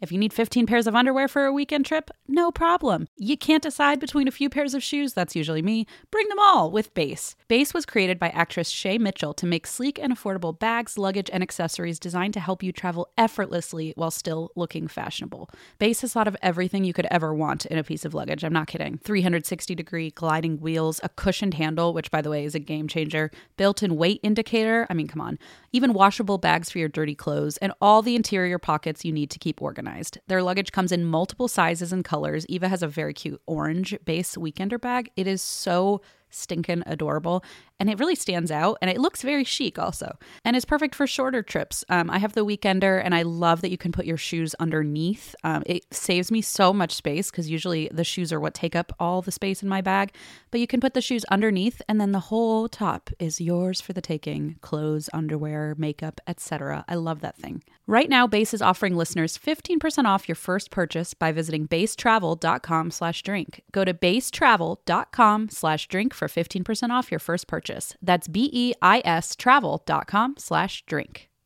Explore new possibilities, pleasure zones, and find your vibe at funlove.com. Funlove.com is a leading online retailer of sensual health and wellness products, offering a wide array of premier brands of toys, lingerie, and accessories. I know I've talked about it before, but we received the most lovely gift basket from Funlove. First of all, I didn't know what it was at first, and then when I pulled out a vibrator, I thought, oh boy, this is not your everyday fruit basket. There was everything, I'm telling you, from sexy perfumes to toys to vibrators to lube. I mean, I gotta say, it's like a one-stop shop, okay? If you go to funlove.com and you're looking for maybe a romantic evening, either with a loved one or with yourself, they've got what you're looking for, I can promise you. So what are you waiting for? Explore, discover, indulge, and make love fun by visiting funlove.com. And if you live in Arizona or Colorado, check out one of their 18 store locations. Hey, maybe I'll stop by when I'm in town. And for a limited time, you can save 30% off your first order when you use the code DRINK at funlove.com. Head to funlove.com today and use code DRINK at checkout to save 30% off your first order. Visit funlove.com today. Any luck? Okay, so Galena, I think it's just because I'm already in love with her. I don't think Collinsville is Galena, but I will tell you, Collinsville, we really buried the lead, and if I already did fun facts about horseradish, I should have handled this too. It looks like Collinsville has like the world's biggest ketchup bottle. Collinsville, of course, Collinsville they really do. Does feel like they know that they're not Galena, but they have the fun. They bring the fun. They like don't need to be, you know. They're like, we got our own shit. What is it? Collinsville. I literally just typed in Collinsville, Illinois, and then did images, and the first thing that came up was ketchup bottle. Do you see it? This is hilarious. Yes, I sure do. It's spelled catsup. Catsup, yeah, Collinsville catsup. I love it. Okay, I mean, she's got her own reasons. You know, Colin is about it. Colin's like, I know my big sister Galena is like a little more polished than I am, but we have fucking ketchup and horseradish and ghosts. So wow. Yeah, I like mean, it. You already got me with the horseradish, obviously, and I'm starting to lean back. You know, I'm kind of into it. And also it's on Route 66, and I feel like that does something for me, you know? Yeah, she's a good time. She's a good time. And she's called Historic Collinsville, and you know that gets me. You know that gets me. Some bricks, some painted brick that says Historic Collinsville. I mean, all right, I'm in. It does. You know, they've got at when we least discussed this fucking bridge. It doesn't take much to convince me of anything. So, I feel like if I'll be there. You're a place who is really promoting a ketchup situation and a horseradish situation, you know, on their main street they've got a great burger joint. You know, they've got a good fucking sandwich place. Oh, you know they do. Oh, with horseradish, man, that sounds delightful. Thank you. The end. Good job, Em. I've got my little demonic entity here. If you can see him, can you see him? Oh, there's a sweet little kitty. Oh, as soon as you pointed your camera, he showed off his claws. Yeah, he said, "Look what I can do. I own you." And he sure does. Okay. Well, Em, I have something special for you today. not really. I mean, every day with me is special. I know that. But this is the story of the mysterious death of Natalie Wood. Oh, okay. I'm glad you're covering it because, homie, you and I watched this on. Remember how scary that was? That was out can't of get sight. over it. So We were freaked before the Christine fuck says out. anything, I'm going to fully interrupt. I'm going to fully take advantage of the airspace, unfortunately, for everybody. Good. But I need to remind everybody that Zach Bagans is a business genius. I don't like a lot of things about him, but that man knows how to keep a brand moving. And during COVID, he did a series called Zach Bagans Quarantine or whatever. And Natalie Wood was one of the episodes. It was. And I'll be honest, like, I sort of vaguely knew about Natalie Wood's story back when we first watched that. It was when I was visiting LA at one point. And we were fully ready to just watch this like new installment by Zach Bagans and kind of like, you know, poke fun and laugh and drink and whatever. And we got genuinely scared. Like I've we never texted been Eva, actually I think, like, help. We're really afraid. I had to like slow clap for Zach Bagans because I was like, you know what? I want to hate this man, but you actually got me this time. I'm really just so scared. Yeah. And you know, now that I've done all this research and actually watched like several documentaries just about Natalie Wood's story, I would be interested to go back and watch that episode with that knowledge because, you know, I don't know. I mean, I think we can all agree that sometimes, for better or for worse, Zach Bagans kind of leans into the more sensational side of a story. And so I wonder, you know, looking back, like how he presented it and how I just want to see like how it lines up with like what I've kind of learned the facts of the case are. But that episode, that one shook me up. So if you're looking for something frightening, watch that. But also don't make fun of us if you're not scared. And we were. Because we were really afraid. People are going to be like, what's your problem? It's not that scary. It was only like a 4-episode series too, which is wild. That like how in those 4 episodes did we actually get so fucking rocked compared to everything else he's ever put out? You know what? Part of me wonders if like part of the marketing genius was that it was right during the start of COVID when we really didn't know what was going on. And so it was almost like it had this air of like the world is shutting down and I'm trapped in this, you know. He really leaned in. I remember the opening sequence was like, so far, like 200,000 people across the globe have died. And we were like, oh, you know, this was like 4 months in. And we were like, oh, buddy. It wasn't even. I remember I remember so... part of the news saying like, we're only 15 days in right now. And I was like, oh my God. Like it was something crazy. But the numbers were like so small, but they seemed so shocking. So when we watched it a few months later, we were like, oh, buckle up, folks. It's about to get a lot worse than what it was 15 days in. Which does make me wonder, though, because I'm like, there's no way, like, did it just work out perfectly for him that COVID happened? Because they started filming this thing like 2 weeks into COVID. Like, how fast does his production company move? Like, to be able to like pitch a whole fucking new show idea? This had to be something before COVID, and then COVID just happened. I don't know. It's very interesting, yes? Very suspicious. Quarantine. When did that even come out? Maybe it was going to be called something else, and then they called it Quarantine, and then they like it came out. The first episode came out June 11th of 2020, so it was definitely 3 months in. A few months in. Yeah, so at least I imagine maybe they were considering production on something or starting production, and then like pivoted really hard. I don't know, because it was all on location, so I mean they didn't really have to like travel anywhere, you know. Welcome to today's installment of We Just Analyze Zach's business practices for some reason and get no answers. So anyway, let's cover Natalie Wood's mysterious death. Now, real quick, before we start, do you know much about the Natalie Wood story or not really? Because I was kind of I only know what Zach Bagans told us. Oh, God. Okay, here we go. Natalie Wood, she was born Natalia Nikolaevna Zaharenko. Okay, I wanted to get that right. And she was born of Russian immigrant parents. That was her given birth name on July 20th, 1938 in San Francisco. When she was 5, the producer and studio executive William Getz, who Wood put her in her first film, changed her name from Natalia to Natalie to kind of Americanize it. And then with the name Zaharenko, he said, I'll make it Wood. So Okay. he changed it to Wood, which was apparently in honor of his friend, a director named Sam Wood. You know, whatever. I have thoughts on that. It was the 40s. You could, I guess, just name people whatever you wanted. Yep.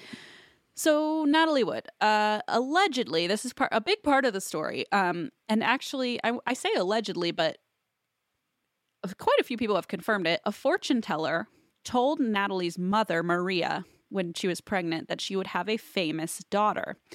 And that same fortune teller was also said to have predicted that daughter would someday die in dark water. Oh my God. Okay. What a fucking terrible psychic, by the way. Get some ethics. Like, I mean, like, what a great psychic, but a little too to the point, you know? But like, maybe, yeah. Like, maybe no bedside manner. Vaguing it up a little bit. Yeah, no bedside manner. Indeed. Yeah, that's a good way to put it. So Natalie did indeed achieve fame, and apparently she actually grew up with a phobia of water because her mom, maybe not the best move, told her about this psychic or this fortune teller and said, this fortune teller told me that you would die in dark water someday. And so there are several interview clips where Natalie Wood says she's terrified of water. And so whether the fortune teller said it or not, whether that part was real, she definitely did grow up with a fear of water based on what her mom had told her. Which makes it even creepier if, like, the in and of itself. Like, yeah. Yeah, it's like, oh, so like in her gut, then she would have known something There's was off something about water. that stuck. Exactly. There's like something for her that really stuck. I had that exact same thought. So Natalie began dancing, ballet, and acting at a really early age. Her first small film role was at 4 years old, but in 1947, she took on her first major starring role in a movie called Miracle on 34th Street. And of course, we know that became a huge Christmas classic, and she kind of was vaulted into fame after that. And while filming the 1949 feature 2 years later, The Green Promise, a kind of traumatic incident happened where the bridge that Natalie was running on actually collapsed, and she broke her wrist and fell into the water. And this made her even more terrified of water than before. So she's kind of, it's almost like building on itself. Natalie's career then really took off as a teenager when she starred alongside James Dean in the 1955 hit Rebel Without a Cause. And she actually received an Academy Award nomination for that role. So now she's becoming an A-lister. And it's interesting to watch people cover this kind of progression of her acting because people have pointed out it's difficult for a child star, you know, to transition into that like adult or even teenage role of like rebel without a cause, like love interest, you know, but she really did it very well. And I think that's a testament to how good she really was as an actor. And in 1961, going off that, she famously starred as Maria in the Hollywood adaptation of West Side Story. So yeah, if she you've just seen had that, fucking big hit after big hit after big hit. Hit after hit. And she really was like a Hollywood star, you know? She was a dancer, but she wasn't a singer, so she didn't actually sing in this role. A Broadway actress named Marnie Nixon sang the part for her. But, you know, if you watch it, and, you know, it hasn't aged well in that, you know, they're white people playing Puerto Rican folks and all that. But she really did, again, kind of cement her A-list status as Maria. So Natalie herself, outside or off the screen, was charming and adorable in person. People loved her. She was like very easy to follow. You know, she was very easy, like tabloid fodder or like Hollywood news fodder. Like people just loved following her story. Sure.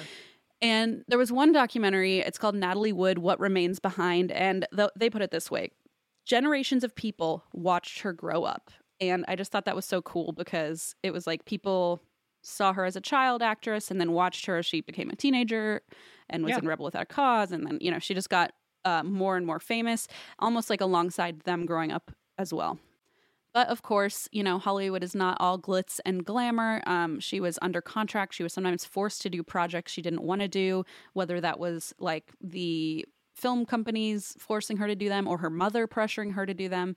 But apparently she and her younger sister, Lana, were both put under tremendous pressure by their mother, Maria, who is said to be a very, very classic, like, big persona, like kind of what do you call it, like when you're stage mom, like a pageant mom. Yeah, stage mom. Yes, exactly. And so there was a lot of pressure there, and that's why a lot of times people kind of question some of the stories, like about the psychic and the fortune teller. It's a little shady because people say they can't necessarily trust what came from her mother. Sure. But we do know that she was a very very obsessive parental figure when it came to all the Hollywood stuff. She was taught from a young age that she could not leave the house unless she looked absolutely perfect. She was raised to be very obsessive about her appearance, to the point of destroying her own sister's wedding photos because she didn't like how she looked in them, and she felt so self-conscious that she just destroyed them. So there's a real deep complex here that had been built. And just in case you need a cherry on top, Natalie's mom was known to tell the press, "God made Natalie, but I invented her." Ew. That gives me goose camp. I invented her. Ooh, that woman's got a she would just a psychiatrist would love to work with her or hate to. I would or hate to. Right? I was like, well. So in 1955, when Natalie was just 15, her mother dropped her off at a hotel for an important meeting that supposedly was going to make or break her career. Her mom waited outside in the car with Natalie's sister Lana. And Natalie was ushered into a private suite with Kirk Douglas, who, you know, we all know now, but was back then also an extremely famous and powerful actor at the time. He was nearly 40 years old. And it wasn't until they were adults that Natalie told her sister Lana what had happened at that hotel. And in her words, Kirk Douglas hurt her. Okay. So that's what we know. We don't know real details of that, but it sure doesn't sound good. Nope. Maria told Natalie that accusing Kirk Douglas would ruin her career. So this is her mother talking. So she just had to suck it up. And that was that. Oh, lovely. Now this one, speaking of getting goose cam and feeling icky all over, later in life, apparently Natalie banned her mom from entering her home, Natalie's home, when she overheard her mother on the baby monitor telling her infant daughter, so like Maria's granddaughter, right, telling her granddaughter that she would make the baby girl a star one day and that nobody loved the baby as much as she did.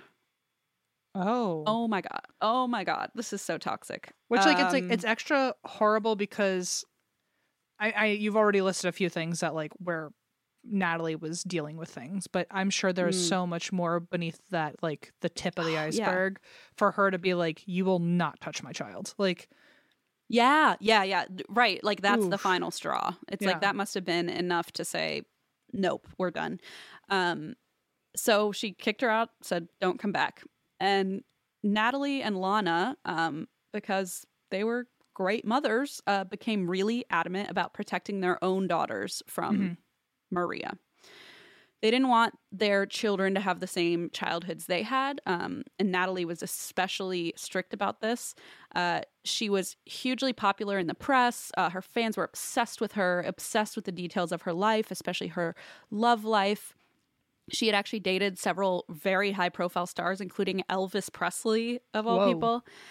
Yeah. And so in 1957, she entered her first marriage, and this was with actor Robert Wagner. And she was 18 and just turned 18, and he was 8 years older than her.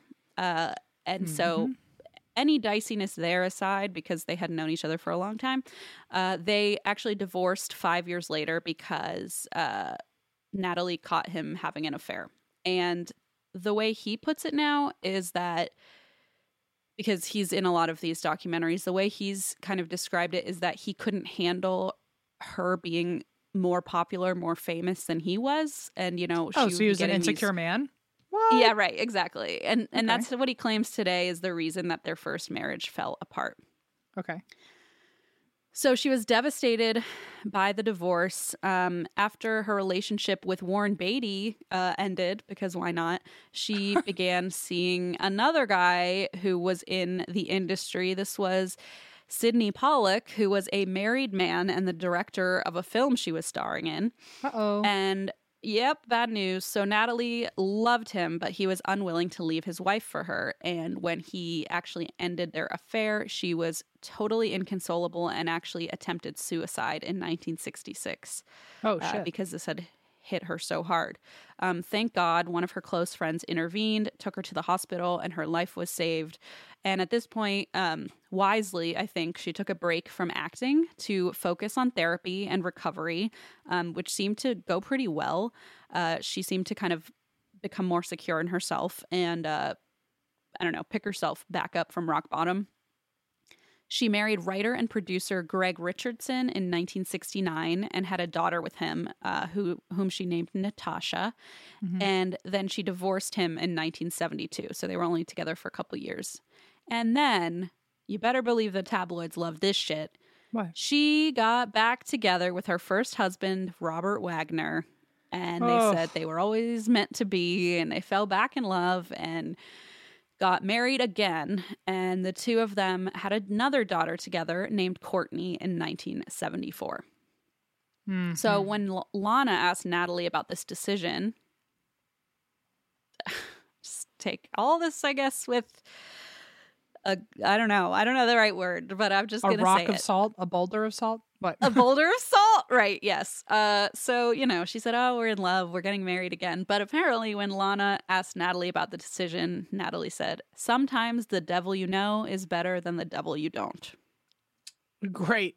So he was Red the flag. Lesser of all evils. So the lesser devil, the lesser he was demon. The bare minimum shitty man, is what I'm hearing. I suppose so. She definitely put it that way, at least. So Lana later said, "I would have really liked to hear 'I love him dearly and I can't live without him,' something like that. But to give me a quote about devils, it really didn't sit well." Right. Yeah, totally. It's like, he's fine compared to the others. It's like, yeah. Yikes, it could be you worse. could just not be married, girl. It's okay. Yeah. It could be worse. But to be honest, things seemed to go pretty smoothly in their second marriage. I think he really tried harder this time around. He claims he had grown up a lot since their first marriage. And so things seemed pretty smooth. They were raising the girls together. And through the 70s, Natalie continued to enjoy her successful acting career in film and TV. She refused to pull any strings or even arrange introductions for her younger sister, Lana, because she wanted Lana to make it in Hollywood by her own merit, not because she was setting things up for her. And Lana did achieve a successful acting career, but of course, not quite as tremendously big as Natalie did. So in 1981, Natalie was wrapping up a sci-fi thriller called Brainstorm, and she was preparing to kick off rehearsal for a stage production of Anastasia. And she had joined a new production company. She was excited about exploring new projects that were coming up, new genres she could explore. And Lana remembers 43-year-old Natalie being very happy and just excited about the future at this point in time. And apparently her daughters were her whole world. So Lana later wrote, "Natalie had the home and family and children she'd wanted all her life." So late 1981, Natalie and her husband, Robert Wagner, start planning a routine trip to Catalina Island, which is 22 miles off the coast from Los Angeles. Mm-hmm. We love Catalina Island. We're all about Catalina. I've actually never been. But you would love it. I know. My brother went, and that's where he ended up in the hospital. We talk about that a lot on Beach Too Sandy because he only ate Oreos and beef jerky for 3 days on a hiking trip and got heat stroke. So, Allison and I had a great time. No heat stroke over here. It has it all. But that is something that they did all the time. They took a boat out to Catalina, and they had a boat and a boat captain who drove the boat, ? I need to look at my boat lingo. Captain the boat. See, but the thing is, they said he wasn't even a captain. I don't know the right word. I'll get to it. I'm sure it's in my bullet points. Okay. So they did their usual. They took a routine trip to Catalina Island, which is, like we said, very close to LA. It's a popular, like, long weekend spot, I would say, for people in Los Angeles. And they invited along several friends, and a few declined because they'd heard, like, the weather was going to be a little bit rough, making the water a bit rough. And she really wanted someone else to join them. So in the end, they did manage to get one of her friends to join. And this friend was her co-star in Brainstorm, and his name was Christopher Walken. Wow. So, yeah, Christopher Walken joined them on their boat ride. So the three of them set off. It was Robert, Christopher, and Dennis Davern. He was the yacht's pseudo captain. Let's say captain. You know what? I don't know. That's what most people say. Technically, he's the skipper, I guess. But he was the one who managed the boat. He took care of the boat. He worked on it when the boat went out. He's not technically the captain, but that's kind of how he gets portrayed. He's driving them along, and he's responsible for the boat, which, by the way, is called the Splendor, and which probably I shouldn't be saying is a boat because it's a yacht, and I'm sure that that's something I would get in big trouble for. It's a yacht. It's called the Splendor with a U. Splendor. Splendor. And Splendor. November 28th was the day they took off. They moored the Splendor just offshore and used a dinghy to go ashore for dinner at Doug's Harbor Reef. And in case you're unfamiliar, a dinghy is basically a little boat that goes on your big boat, and then you can hop on the little boat to get to shore instead of, like, bringing the entire yacht with you, you know. So they went out to dinner. And apparently they drank so much wine that night that the restaurant manager was actually worried about them navigating the dinghy through the water back to their boat. So that's just to give you an idea of how drunk they were. And when they left at 10:30, the manager of the restaurant actually sent a member of the Harbor Patrol with them to make sure they made it back to the Splendor safely. And with that escort, they did. They made it back to the Splendor. But after that, as you can imagine, the story gets complicated because there are different versions, different theories about what really happened. But just after 11 p.m., the three men, this is their official story, realized Natalie was missing. They also realized the dinghy was missing. That was at 11 p.m. At 1:30 a.m., Robert made a ship-to-shore call to ask that people look around for Natalie in town in case she had gone back to town. 2 hours later at 3:30 a.m., Robert was finally convinced by others to reluctantly call the Coast Guard to report his wife missing. And this was 4.5 hours after they had first noticed that she wasn't there anymore. And this is, sorry. So as of 11, they noticed she was missing, but the Harbor Patrol guy did see her with them. So the Harbor Patrol guy saw them leave at 10:30 from the restaurant, and it was all four of them at the time. Saw all four of them arrive, or I'm sorry, the three of them arrive back on the boat, and Dennis was on the boat. Okay. He's just an employee, basically. Sure, but the Harbor Patrol guy did see her at 10:30 with them. Yes, they made it safely to the boat. They left the restaurant at 10:30. He escorted them safely all back to the boat. So there's a half-hour window where all of a sudden she went missing, and we don't know what happened in between then. Allegedly, yes, precisely. So the story is, they get back safely to the boat. Thank you for bringing us safely here, escorting us. We're all good now. Bye. That's around 10:30-ish. And then around 11, allegedly, the three men realize Natalie is nowhere to be seen. And so it's not till 3:30 a.m. that Robert finally calls the Coast Guard to report his wife missing.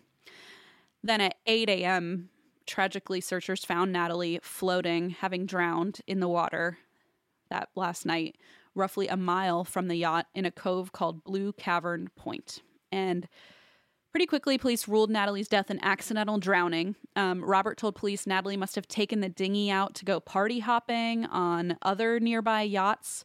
And when they did an autopsy, it revealed she did have a blood alcohol content of 0.14. And so with that alcohol impairing her coordination, Robert and investigators assumed she had just fallen off the dinghy at some point while trying to get to another boat. But everybody else who knew her was a little confused because, first of all, Natalie was discovered only in her nightgown and a coat. And her sister Lana said that makes no sense. Like, she wouldn't even go get the mail without putting makeup and her hair together and putting on a nice outfit. Like, you know, as we said, our mother put a lot of very intense obsessions in her, including her outward image. And so it just didn't make sense to people who knew her that she would go party hopping in her pajamas, basically. Right. It just didn't strike them as likely. It was also inconceivable that she would go out into the water alone in the dark on a choppy night. Right. Like, it just felt so unlike her, especially because with her fear of water, she had never learned to swim. Mm-hmm. So it just seemed very strange with this fear of water, fear of drowning, which she had talked about on live TV. She got in the dinghy and went off without telling anyone in her pajamas. It just struck family and friends as a little bit odd. Years later, Dennis, the skipper of the boat, recalled that when the news broke that Natalie was found dead, Robert was, quote, very serious about having the stories be the same. He apparently told the three men aboard, so that was himself, Dennis, and Christopher Walken, told them to have a timeline together before they talked to the police, leading up to Natalie's death before they were questioned. So Robert and Christopher Walken then left in a police helicopter, leaving Dennis to officially identify Natalie's body, because Robert said he didn't want to do it. So that seems like the definition of above my pay grade, right? Totally. Like, he's your yacht skipper and you're like, anyway, go identify my wife's dead body while we go in the helicopter back to shore. It's and just also, so wasn't outrageous Christopher to me. Walken, like, Christopher Walken didn't know them that well, right? Didn't he, like, just meet her on a movie set or something? So they were starring together on this film, and they had been really good friends. Oh, okay. And there's a lot of speculation because people were speculating whether they were having an affair, like, before all this happened. And there's a lot of speculation about Robert being jealous of her friendship with Christopher Walken. Gotcha. And they were, you know, like co-stars, and they had that kind of chemistry. And so she and Christopher Walken were much friendlier than Robert and Christopher Walken, if that makes sense. Gotcha. Okay. So they left in this police helicopter. Poor Dennis had to identify Natalie's body. And following Robert's order, Dennis told the police he figured Natalie must have left on the dinghy by herself. It wasn't until years later that he came forward and said there's a major problem with that story. He said if Natalie wanted to go to a party, she no doubt would have asked him, Dennis, to take her in the dinghy. Not to go. She would not go by herself. He was like, she would have asked me to take her. Right. He was also literally hired to do that. Yes, exactly. That was his job. And he's not drunk, right? Like, they're all out partying, drinking. He's just their employee. He's moving the boat. I'm trying to imagine a world where, like, she was so drunk she was like, I can do it, or like, maybe I need to face my fears and I don't know what, I'm so scared. Like, I'm trying to think of but then also her pajamas and everything. Is there a way that the dinghy just like got loose and like that's a separate thing from her just like falling off the boat? Yes, so there are theories about that. Okay. So you're definitely onto one of the theories with that. So I will get there. But like you said, this was Dennis's job. So he says, you know, if they're claiming, oh, she went to go party hopping, like, that doesn't make sense. She wouldn't have done that by herself. She didn't even know, according to Dennis, how to operate the dinghy. And so she couldn't have taken it herself. It just didn't make sense. And indeed, the dinghy was discovered washed ashore on some rocks with the key in the ignition, but the key had never been turned. So she had never even started. Looks like a setup. The dinghy. Yeah, precisely. The engine had never been started. The oars were fixed in place as well, meaning the dinghy wasn't even manually rowed by anybody. It had just been kind of let go. Mm-hmm. But with all three men having told investigators the same story, you know, they just kind of went with it. However, looking back, Natalie did have bruises on her body and a cut on her cheek, but it was kind of overlooked as like that must have happened when she fell overboard, you know? Right. They did also find a broken bottle of wine in the yacht, but Robert said it had fallen and shattered in some rough sailing conditions, and that was his explanation. 2 weeks after Natalie died, they closed the case, and that was that. But Lana, her sister, was really, really struggling with this kind of just open and shut case angle on her sister's death. And after Natalie died, Robert just completely cut Lana out of his life, like just totally cold-shouldered ghosted her. Lana continually asked Robert, despite him, you know, closing the door on their relationship as in-laws, continually asked him to explain what happened to Natalie that night and what happened when she died, what happened before, what was the situation. She just wanted more clarity, and she really didn't have any details and was obviously traumatized by this. So she's asking I want to know the events leading up to it. And she thought maybe having more information would help her grieve and understand this and heal from it. But Robert basically told her, I'm not talking about it and don't speak to me. Totally cut her off. So he criticized Lana for selling some of Natalie's estate, like her valuable clothes. And that's something that Lana has been kind of criticized for. But Lana, who was divorced and really hadn't quite hit big time Hollywood status as Natalie had, said she was just trying to support her daughter. There was a little bit of that back and forth. And then Robert made her sign legal documents giving up any other claim to her sister's estate. And she was forced to sign those papers, and then he immediately stopped speaking to her altogether. He invited Lana's mother, Maria, who was still alive, and even Lana's daughter over for dinner all the time, regularly. But Lana was not welcome. So interesting. Strangely, you know, Lana continued to try to find more work behind the scenes in Hollywood, but like she just wasn't, I don't know, she wasn't the star that her sister was. And so she struggled to kind of find those same type of opportunities. One day, she was allegedly contacted by a trusted source and told she would never find work there again because Robert Wagner had blacklisted her. He's so fucking guilty. I don't know what's going on. Something so fishy is happening right now. Something is so fishy on some side. And it's like, it's hard because you watch one documentary that features Robert Wagner and Natalie's kids, and they're like, yo, Lana's crazy. She just wants she's like her mother. She just wants like all this drama, and she wants to create this storyline about herself, and that's why we cut her out. And you're like, okay, I can see why you would not want that in your life. And then you flip it and watch a different documentary with like police investigators who are like, this is not, like, something's wrong with this picture of the way this investigation was handled. So you really do see conflicting sides. It's something's fishy. You're absolutely right. Something's up. One of them knows something. That's all I got. Somebody knows. Indeed. I absolutely agree. So apparently Lana struggled to understand why he was so hostile toward her and wished he would just like meet with her once to get this on the table and figure it out once and for all and discuss her sister's death. But meanwhile, Robert insisted that Dennis, the skipper of the yacht, move into his guest house in Beverly Hills. So he like basically pressured this employee who was there the night Natalie died into moving onto his own property into the guest house. And apparently when he did do this, Robert insisted that Dennis remain indoors at all times and communicate with no one. Oh my God. And that's according to Dennis's take on how this all went. Okay.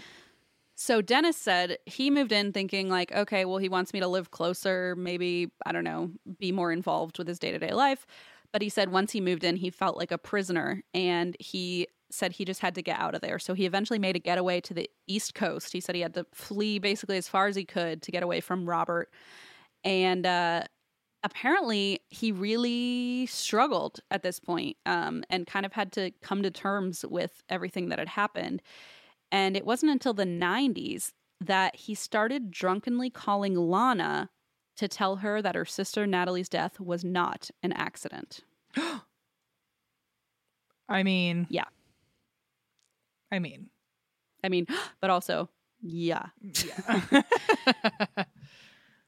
So this is where obviously the paths diverge, right? Because on the one hand, you've got Dennis and Lana, who are making very big claims, who are writing books about this, who are getting paid for these books and getting press. And of course, you've got the family saying like, look, they're just like money hungry. They're just trying to profit off our mother's death and yada, yada. And then you've got the other side, which is like, well, maybe the guilt was eating at them, or maybe this really is how it happened, and they're trying to get her story out there. So there's a lot of conflict here. Oh my God, so many question marks. So many question marks. There's someone with like the red string all over their walls. Like there's totally. I think there's probably a lot of people who do. And you know what I realized? Remember in that episode of Quarantine, the Zach Bagans show, the guy on the Zoom call was Dennis. Oh, that was Dennis. Oh, that okay. was Dennis. Yeah, I remember him because I was like, why is that guy so familiar? And then I was like, oh, right. He scared me a lot in that one episode of Zach Bagans. Yeah, he was distraught. He was like just sobbing. He was upset. Because like he was really, really upset. Because even though, so Dennis was technically like the skipper of the boat, but it sounded like they were like best friends. It sounded like yes, they'd been very close. Yeah. So that goes to the point of like, she would have asked him to drive her to a party or something. Like, right, exactly. And he knew her very well. So like he knew like Natalie wouldn't have gotten on the dinghy by herself. She didn't even know how to drive it, you know? Yeah, like he knew those kind of things. And like you said, they had a relationship that he'd been working for this family for years, and they'd done this trip to Catalina so many times that he just knew well enough. So basically the situation now is like either he's lying, like just blatantly lying. He didn't look like he was lying on Quarantine. Well, certainly not. And that's, you know, where you get into the he said, she said. Either he's lying or he really believes that's what happened. And so, you know, the question marks remain, but I'll tell you, I lean one way, but we'll get there. So after nearly 2 decades of refusing to speak about his wife's death, Robert finally said he would open up and talk about his wife's death. He was interviewed and he told the story, but interestingly, his story was different this time. Convenient. Interesting. Yeah. Interesting. This time, he said Natalie didn't take the dinghy out. Instead, she was below deck going to bed, and because the dinghy was loosely tied, it was banging against the side of the boat. And for what it's worth, this was something apparently that had driven her crazy in the past, like when the dinghy would clank against the side of the boat and she was trying to sleep down there.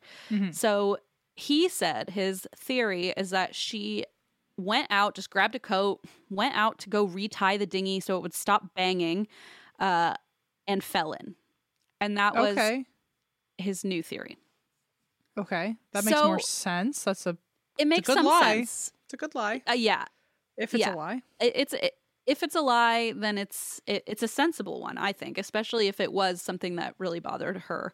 In 2011, now this is 30 years after Natalie's death, investigators reopened the case. Okay. Yeah, because some new information had come to light. So was it from Zach Bagans? What was it? In 2011? No, I don't think so. Lieutenant John Carina of the Los Angeles County Sheriff's Department basically says Robert's story makes no fucking sense, is essentially I like him. I like this guy. The Cliff's notes of it. Yeah. He said, quote, "The reality is that's not her job. She would never go worry about the dinghy. She's going to tell Dennis Stavern, hey, can you go tie that dinghy down? It's making noise. That's his job." Which is like, again, the same kind of thing about like with driving her somewhere to a party. Like that is not something that she ever would have done on her own. And so he's like, she would have just said, even if she was like really pissed, she would have said, "Dennis, retie that thing. It's fucking making noise," whatever, you know? And so it just didn't make sense to the lieutenant. Investigators also called into question the bruises that had been found on Natalie's body, which actually, now that they thought about it, didn't seem very consistent with falling off a boat. Oh, okay. Yeah. Detective Ralph Hernandez said, "I think I've been a cop long enough to see that those appear to be assaultive in nature." Oh, okay. So now we get back to Dennis, the skipper. He's kind of like the crux of all this, right? So Dennis, according to him, the night before Natalie's death, she and Robert, her husband, got into a heated argument. She was so upset she had Dennis take her to shore, where she stayed the night in a hotel. But Dennis is considered a problematic witness because when he finally changed his story years after the incident, like I told you, he sold it to tabloids and he wrote a tell-all book. So people are like, it's just hard to use him as like an impartial witness when he's made like he's such not a impartial living anymore. off of He's like definitely inserted himself into the opinions. Exactly. And so whether it's true or not, it's like it's just hard to rely on that as fact. So Dennis, for what it's worth, insisted that he came forward not for money at all, but just for his own conscience and because he felt like he needed to say something. But what we do know is Natalie did call a friend from ashore that night and asked them to come to Catalina to get her and take her back to the mainland. So this was the night before she died. So a friend basically said, "Oh, she called me and said, I want to come home. I had an argument with Robert and I left the yacht." And so we do know from another separate witness, a friend of Natalie's, that she did in fact get into an argument and leave the yacht and go to a hotel because she called her friend. But even though she wanted to go home, the rain and the choppy seas prevented Natalie from getting there. So in the morning, after cooling down, she decided, you know what, I'm going to go back to the Splendor. I'm going to try to enjoy the rest of my trip and get over this argument we had. But apparently that night, when the three of them returned to the boat after dinner at 10:30, when the, what was he called? The harbor guy helped get them to the boat. When they returned, Dennis claimed that Robert angrily smashed a bottle of wine on the counter after walking in and seeing Christopher Walken and Natalie kind of just like laughing and kind of leaning toward each other, just not, almost flirtatiously, not kissing or anything, but just being very... like a jealous man would read it the wrong way. Correct. Like it just read as they're having such a good time together. They click so well. Clearly this was just pouring, gasoline on the fire. Which makes sense because if their first divorce was because he was insecure. He was insecure. And she's only gotten more powerful and like famous and since then. And more self-assured and and so at this point, according to Dennis, he walks in, he's immediately enraged. He smashes a wine bottle and he shouts at Christopher Walken, "What are you trying to do? Fuck my wife?" Whoa. And that is the story Dennis tells. Apparently at this point, Natalie was fed up. She went off to bed and said, "I'm out of here." Went to bed. Apparently Christopher Walken went to his room. Robert followed Natalie, trying to keep the argument going, shouting, throwing stuff, making a whole racket. And Dennis said he went to try to intervene in the argument, but Robert freaked out at him now. And Dennis said he was so upset and enraged that Dennis was afraid for his own safety and was like, okay, you know what? I'm out of here. Above my pay grade once again. Yeah. So he's like, I'm out of here. This is clearly a marital thing that I'm not getting involved in. But he claimed he could still hear all the commotion. So he said the argument continued outside to the back of the boat, and then there was sudden and complete silence. Wow. So that is Dennis's story. And in 2018, a 48-hour special came out. And in this special, investigators said 2 new witnesses had actually come forward to corroborate Dennis's story. These witnesses claimed they heard an argument outside, recognized the voices of Robert and Natalie, and said the argument just suddenly ended in silence. So soon afterward, Dennis found Robert crying, and Dennis was like, "What's going on? Is everything okay? Where's Natalie?" And Robert said, "Natalie is missing." But okay. Perfect. Perfect. So like I said in the early timeline, Robert refused to let Dennis turn on the floodlights to look for her in the water. Right. Like he's like, "Let's find her." And he's like, "No, don't turn on the floodlights. Don't call anyone." And so he forced them to wait hours, 4.5 hours before they called the Coast Guard. That man is a prime suspect number 1 to me. I'll be honest, I don't feel good about it. I'll tell you that much. It sounds like he threw her overboard and didn't want any lights because he didn't want anyone to find her struggling, so he'd have time for her to drown. That's what sounds like to me. Something like that. Or he knew what he'd done and he was just like trying to hold off as long as he could. Yeah. You know, something not legal or good or nice. The thing is, like, she didn't know how to swim, so it wouldn't even have been a long wait. You know, it's not like she could have been treading water and saying and shouting, you know, which is also so upsetting to think about. But yeah, so he had them wait, which is factual. We know that the story that Robert tells is that she went missing at 11 and they didn't call the Coast Guard till 3:30. So we do know that's true.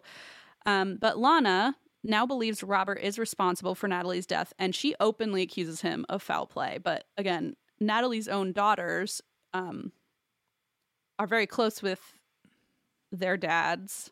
They're separate fathers, but they're both very close with both of their dads, and claim that this was all just an accident. So it's hard because you see these 2 girls who like lost their mother, and they're like, "No, of course my dad didn't do that," you know? And so you want to believe them and you want them to be right, but it's so hard to wrap your head around. I can't think of a way where it's not, you know. Yeah. I'm not an expert, but I do have gut feelings, and I do have some wherewithal. It doesn't seem like it doesn't seem like there's a lot of options here on what could have happened.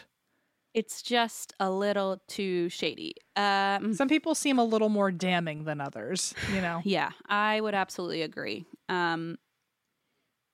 So Robert, who's now 93 years old, continues to maintain his innocence. In the HBO documentary Natalie Wood, What Remains Behind, which came out in 2020, Robert sat with Natalie's first daughter, Natasha, and discussed the night Natalie died in more detail. And Natasha said she personally remembered that the dinghy did often irritate her mother, and she had frequently asked Robert to go move it so it would stop banging on the hull. So in some sense, I guess if they're in an argument and she hears it and she's annoyed, she's like, "Fine, I'll do it myself." You know, I guess I could see that being the situation. But she asked in the documentary... So this is now his daughter, or I guess his daughter, his stepdaughter. Let's put it that way, his stepdaughter. But she said she calls them both. She calls him like Daddy Wagner. So she calls them both Dad. Okay. That's how close they are. But she asked him how it feels to be considered a person of interest in the reopened investigation.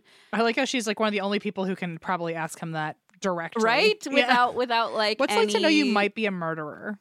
Oh my God, Dad, isn't that weird? Yeah. So he told her he doesn't pay any attention because the media and the investigation cannot redefine or change who he is or the truth. And Natasha said, "But it's important to me, Daddy, that people think of you the way that I know you are." And she says in the documentary she knows Robert would have given his life for Natalie, for her mother, and that she doesn't want anyone to think otherwise. Now, Natasha's younger sister, Courtney, said of the accusations, "It was so transparent that certain people exploited my family like this, and it makes me very protective of my father. I love him so deeply, and it has gone on for so long that I still can't believe they actually write such untrue things." So they've really split from their aunt Lana, obviously. Mm-hmm. And today, Lana remains very vocal and convinced that Robert was somehow involved in her sister's death, but the rest of the family just wishes she would stop accusing him, let them move on once and for all, leave this in the past. But of course, you know, people don't like to let stories like this die. So tabloids continue to run stories accusing Robert. But basically, it's a he said, she said. You know, Dennis, Robert, and Lana each have their own stories of what happened. None of them can be fully proven or disproven.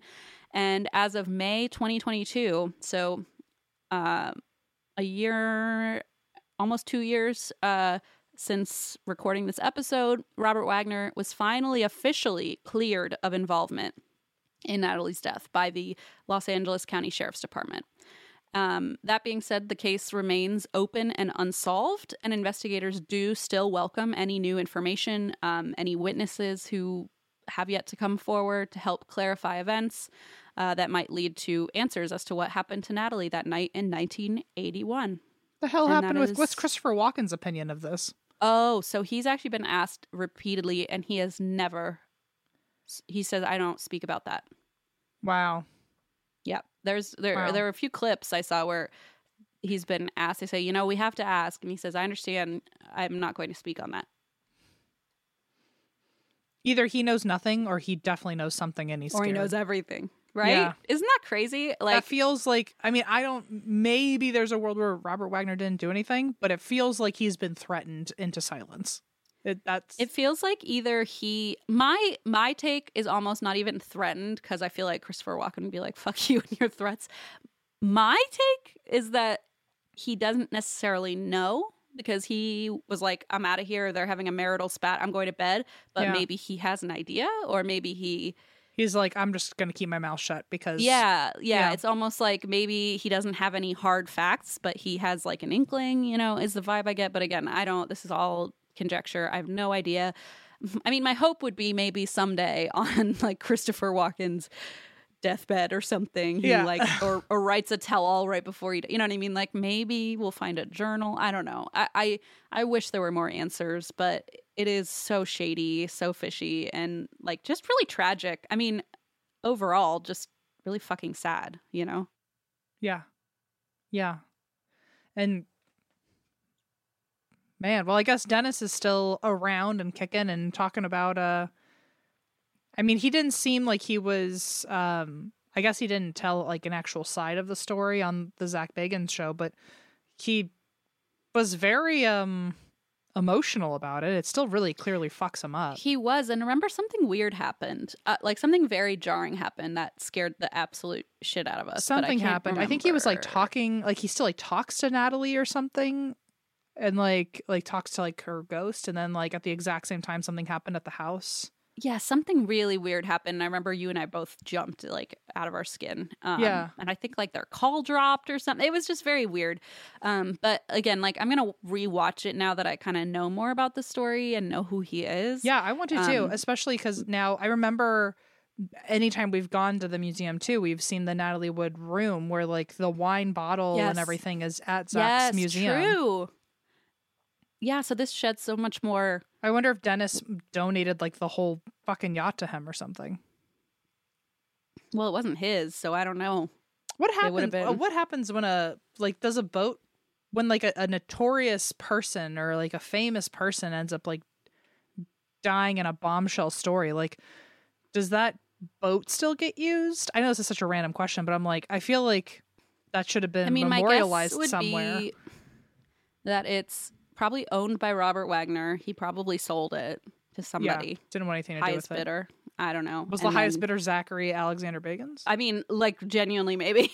Like, how old was he? Like 4 when this happened? No. Yeah, I don't know. It's a good question. I have no clue. Well, good story. I mean, good telling of a bad story.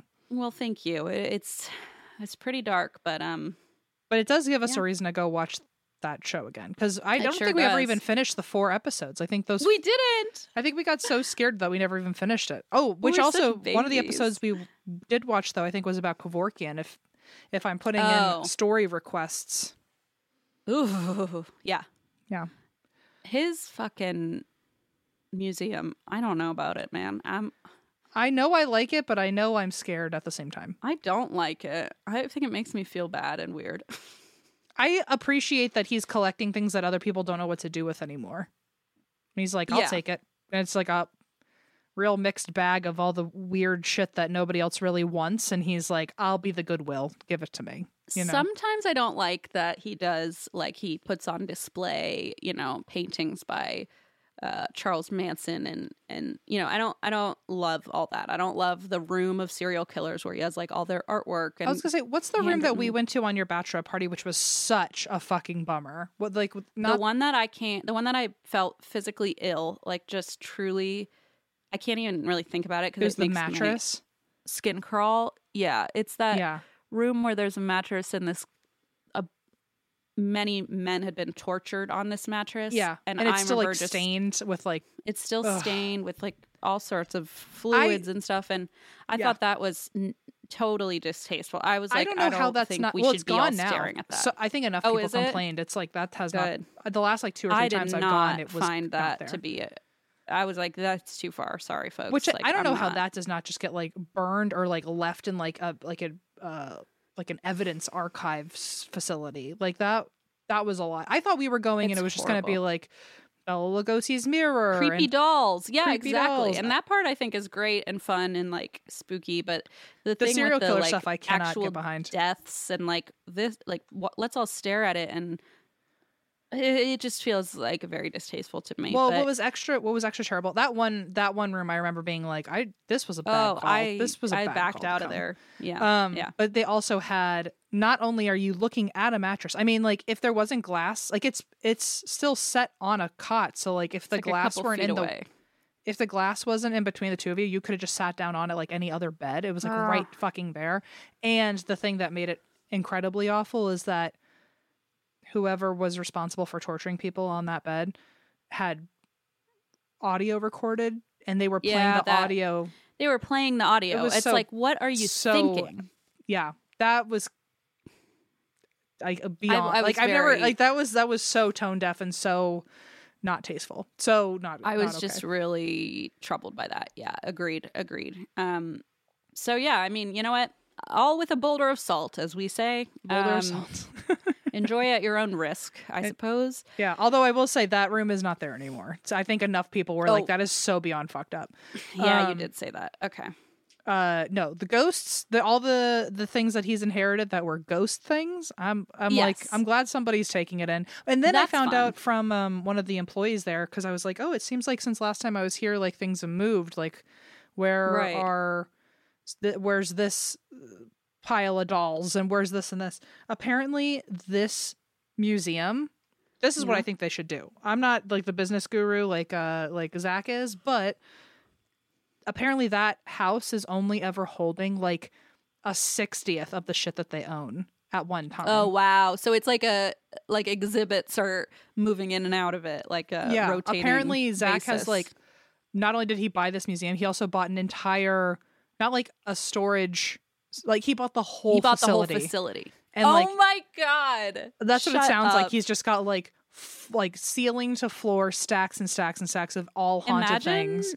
I mean, God forbid, but imagine that man dies tomorrow and someone has to go like through his estate. I know. Whoa. You know who he would make fucking do it? Aaron. By himself. You're so right. The guy the lawyer would reach out and be like, hey, you know, you're on the list, you're his executor, and Aaron would be like so touched, and they'd be like, now figure out what to do with all this shit by end of week. Like, and also Zach stopped paying the electric bill, so it's pitch black in that storage facility. So get crawling. And he also maintained from Beyond the Grave that you must video record the entire thing. But also, I honestly, Christine, I guarantee in his will, the final Ghost Adventures production would be Zach as a ghost. For sure. It would no be doubt. Go ghost hunting in Zach's own home looking for Zach. Like he's planning and that would be already. Fade to black. That is the final. I guarantee it. I like mark my act. Words. When when he goes, this will exist. I know it's already written down somewhere. It's like it's like Dolly Parton, like how she has. Did you hear about the song that she wrote?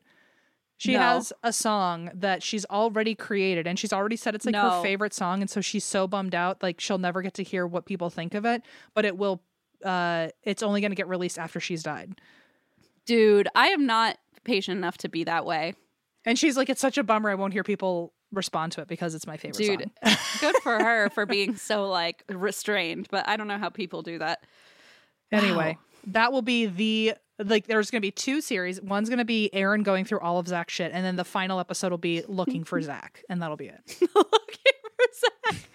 Oh god, it's so tragic but so true, and we all know it. I know. Oh my god. Anyway, okay, all that to say, those the 7 Gates of Hell and Natalie Wood, those are the reasons why we drink this week. Indeed. And Indeed. I'm very excited to be getting so much time with you, Christine, because I saw you with my face, and I'm seeing you with my screen, and then like in a few days I'm going to see you again with my face. It's going to be very fun. I can't wait. I can't wait. And I can't wait. That's why we drink. Across America, BP supports more than 275,000 jobs to keep energy flowing. Jobs like updating turbines at one of our Indiana wind farms and producing more oil and gas with fewer operational emissions in the Gulf of Mexico. It's and, not or. See what doing both means for energy nationwide at bp.com/investing in America.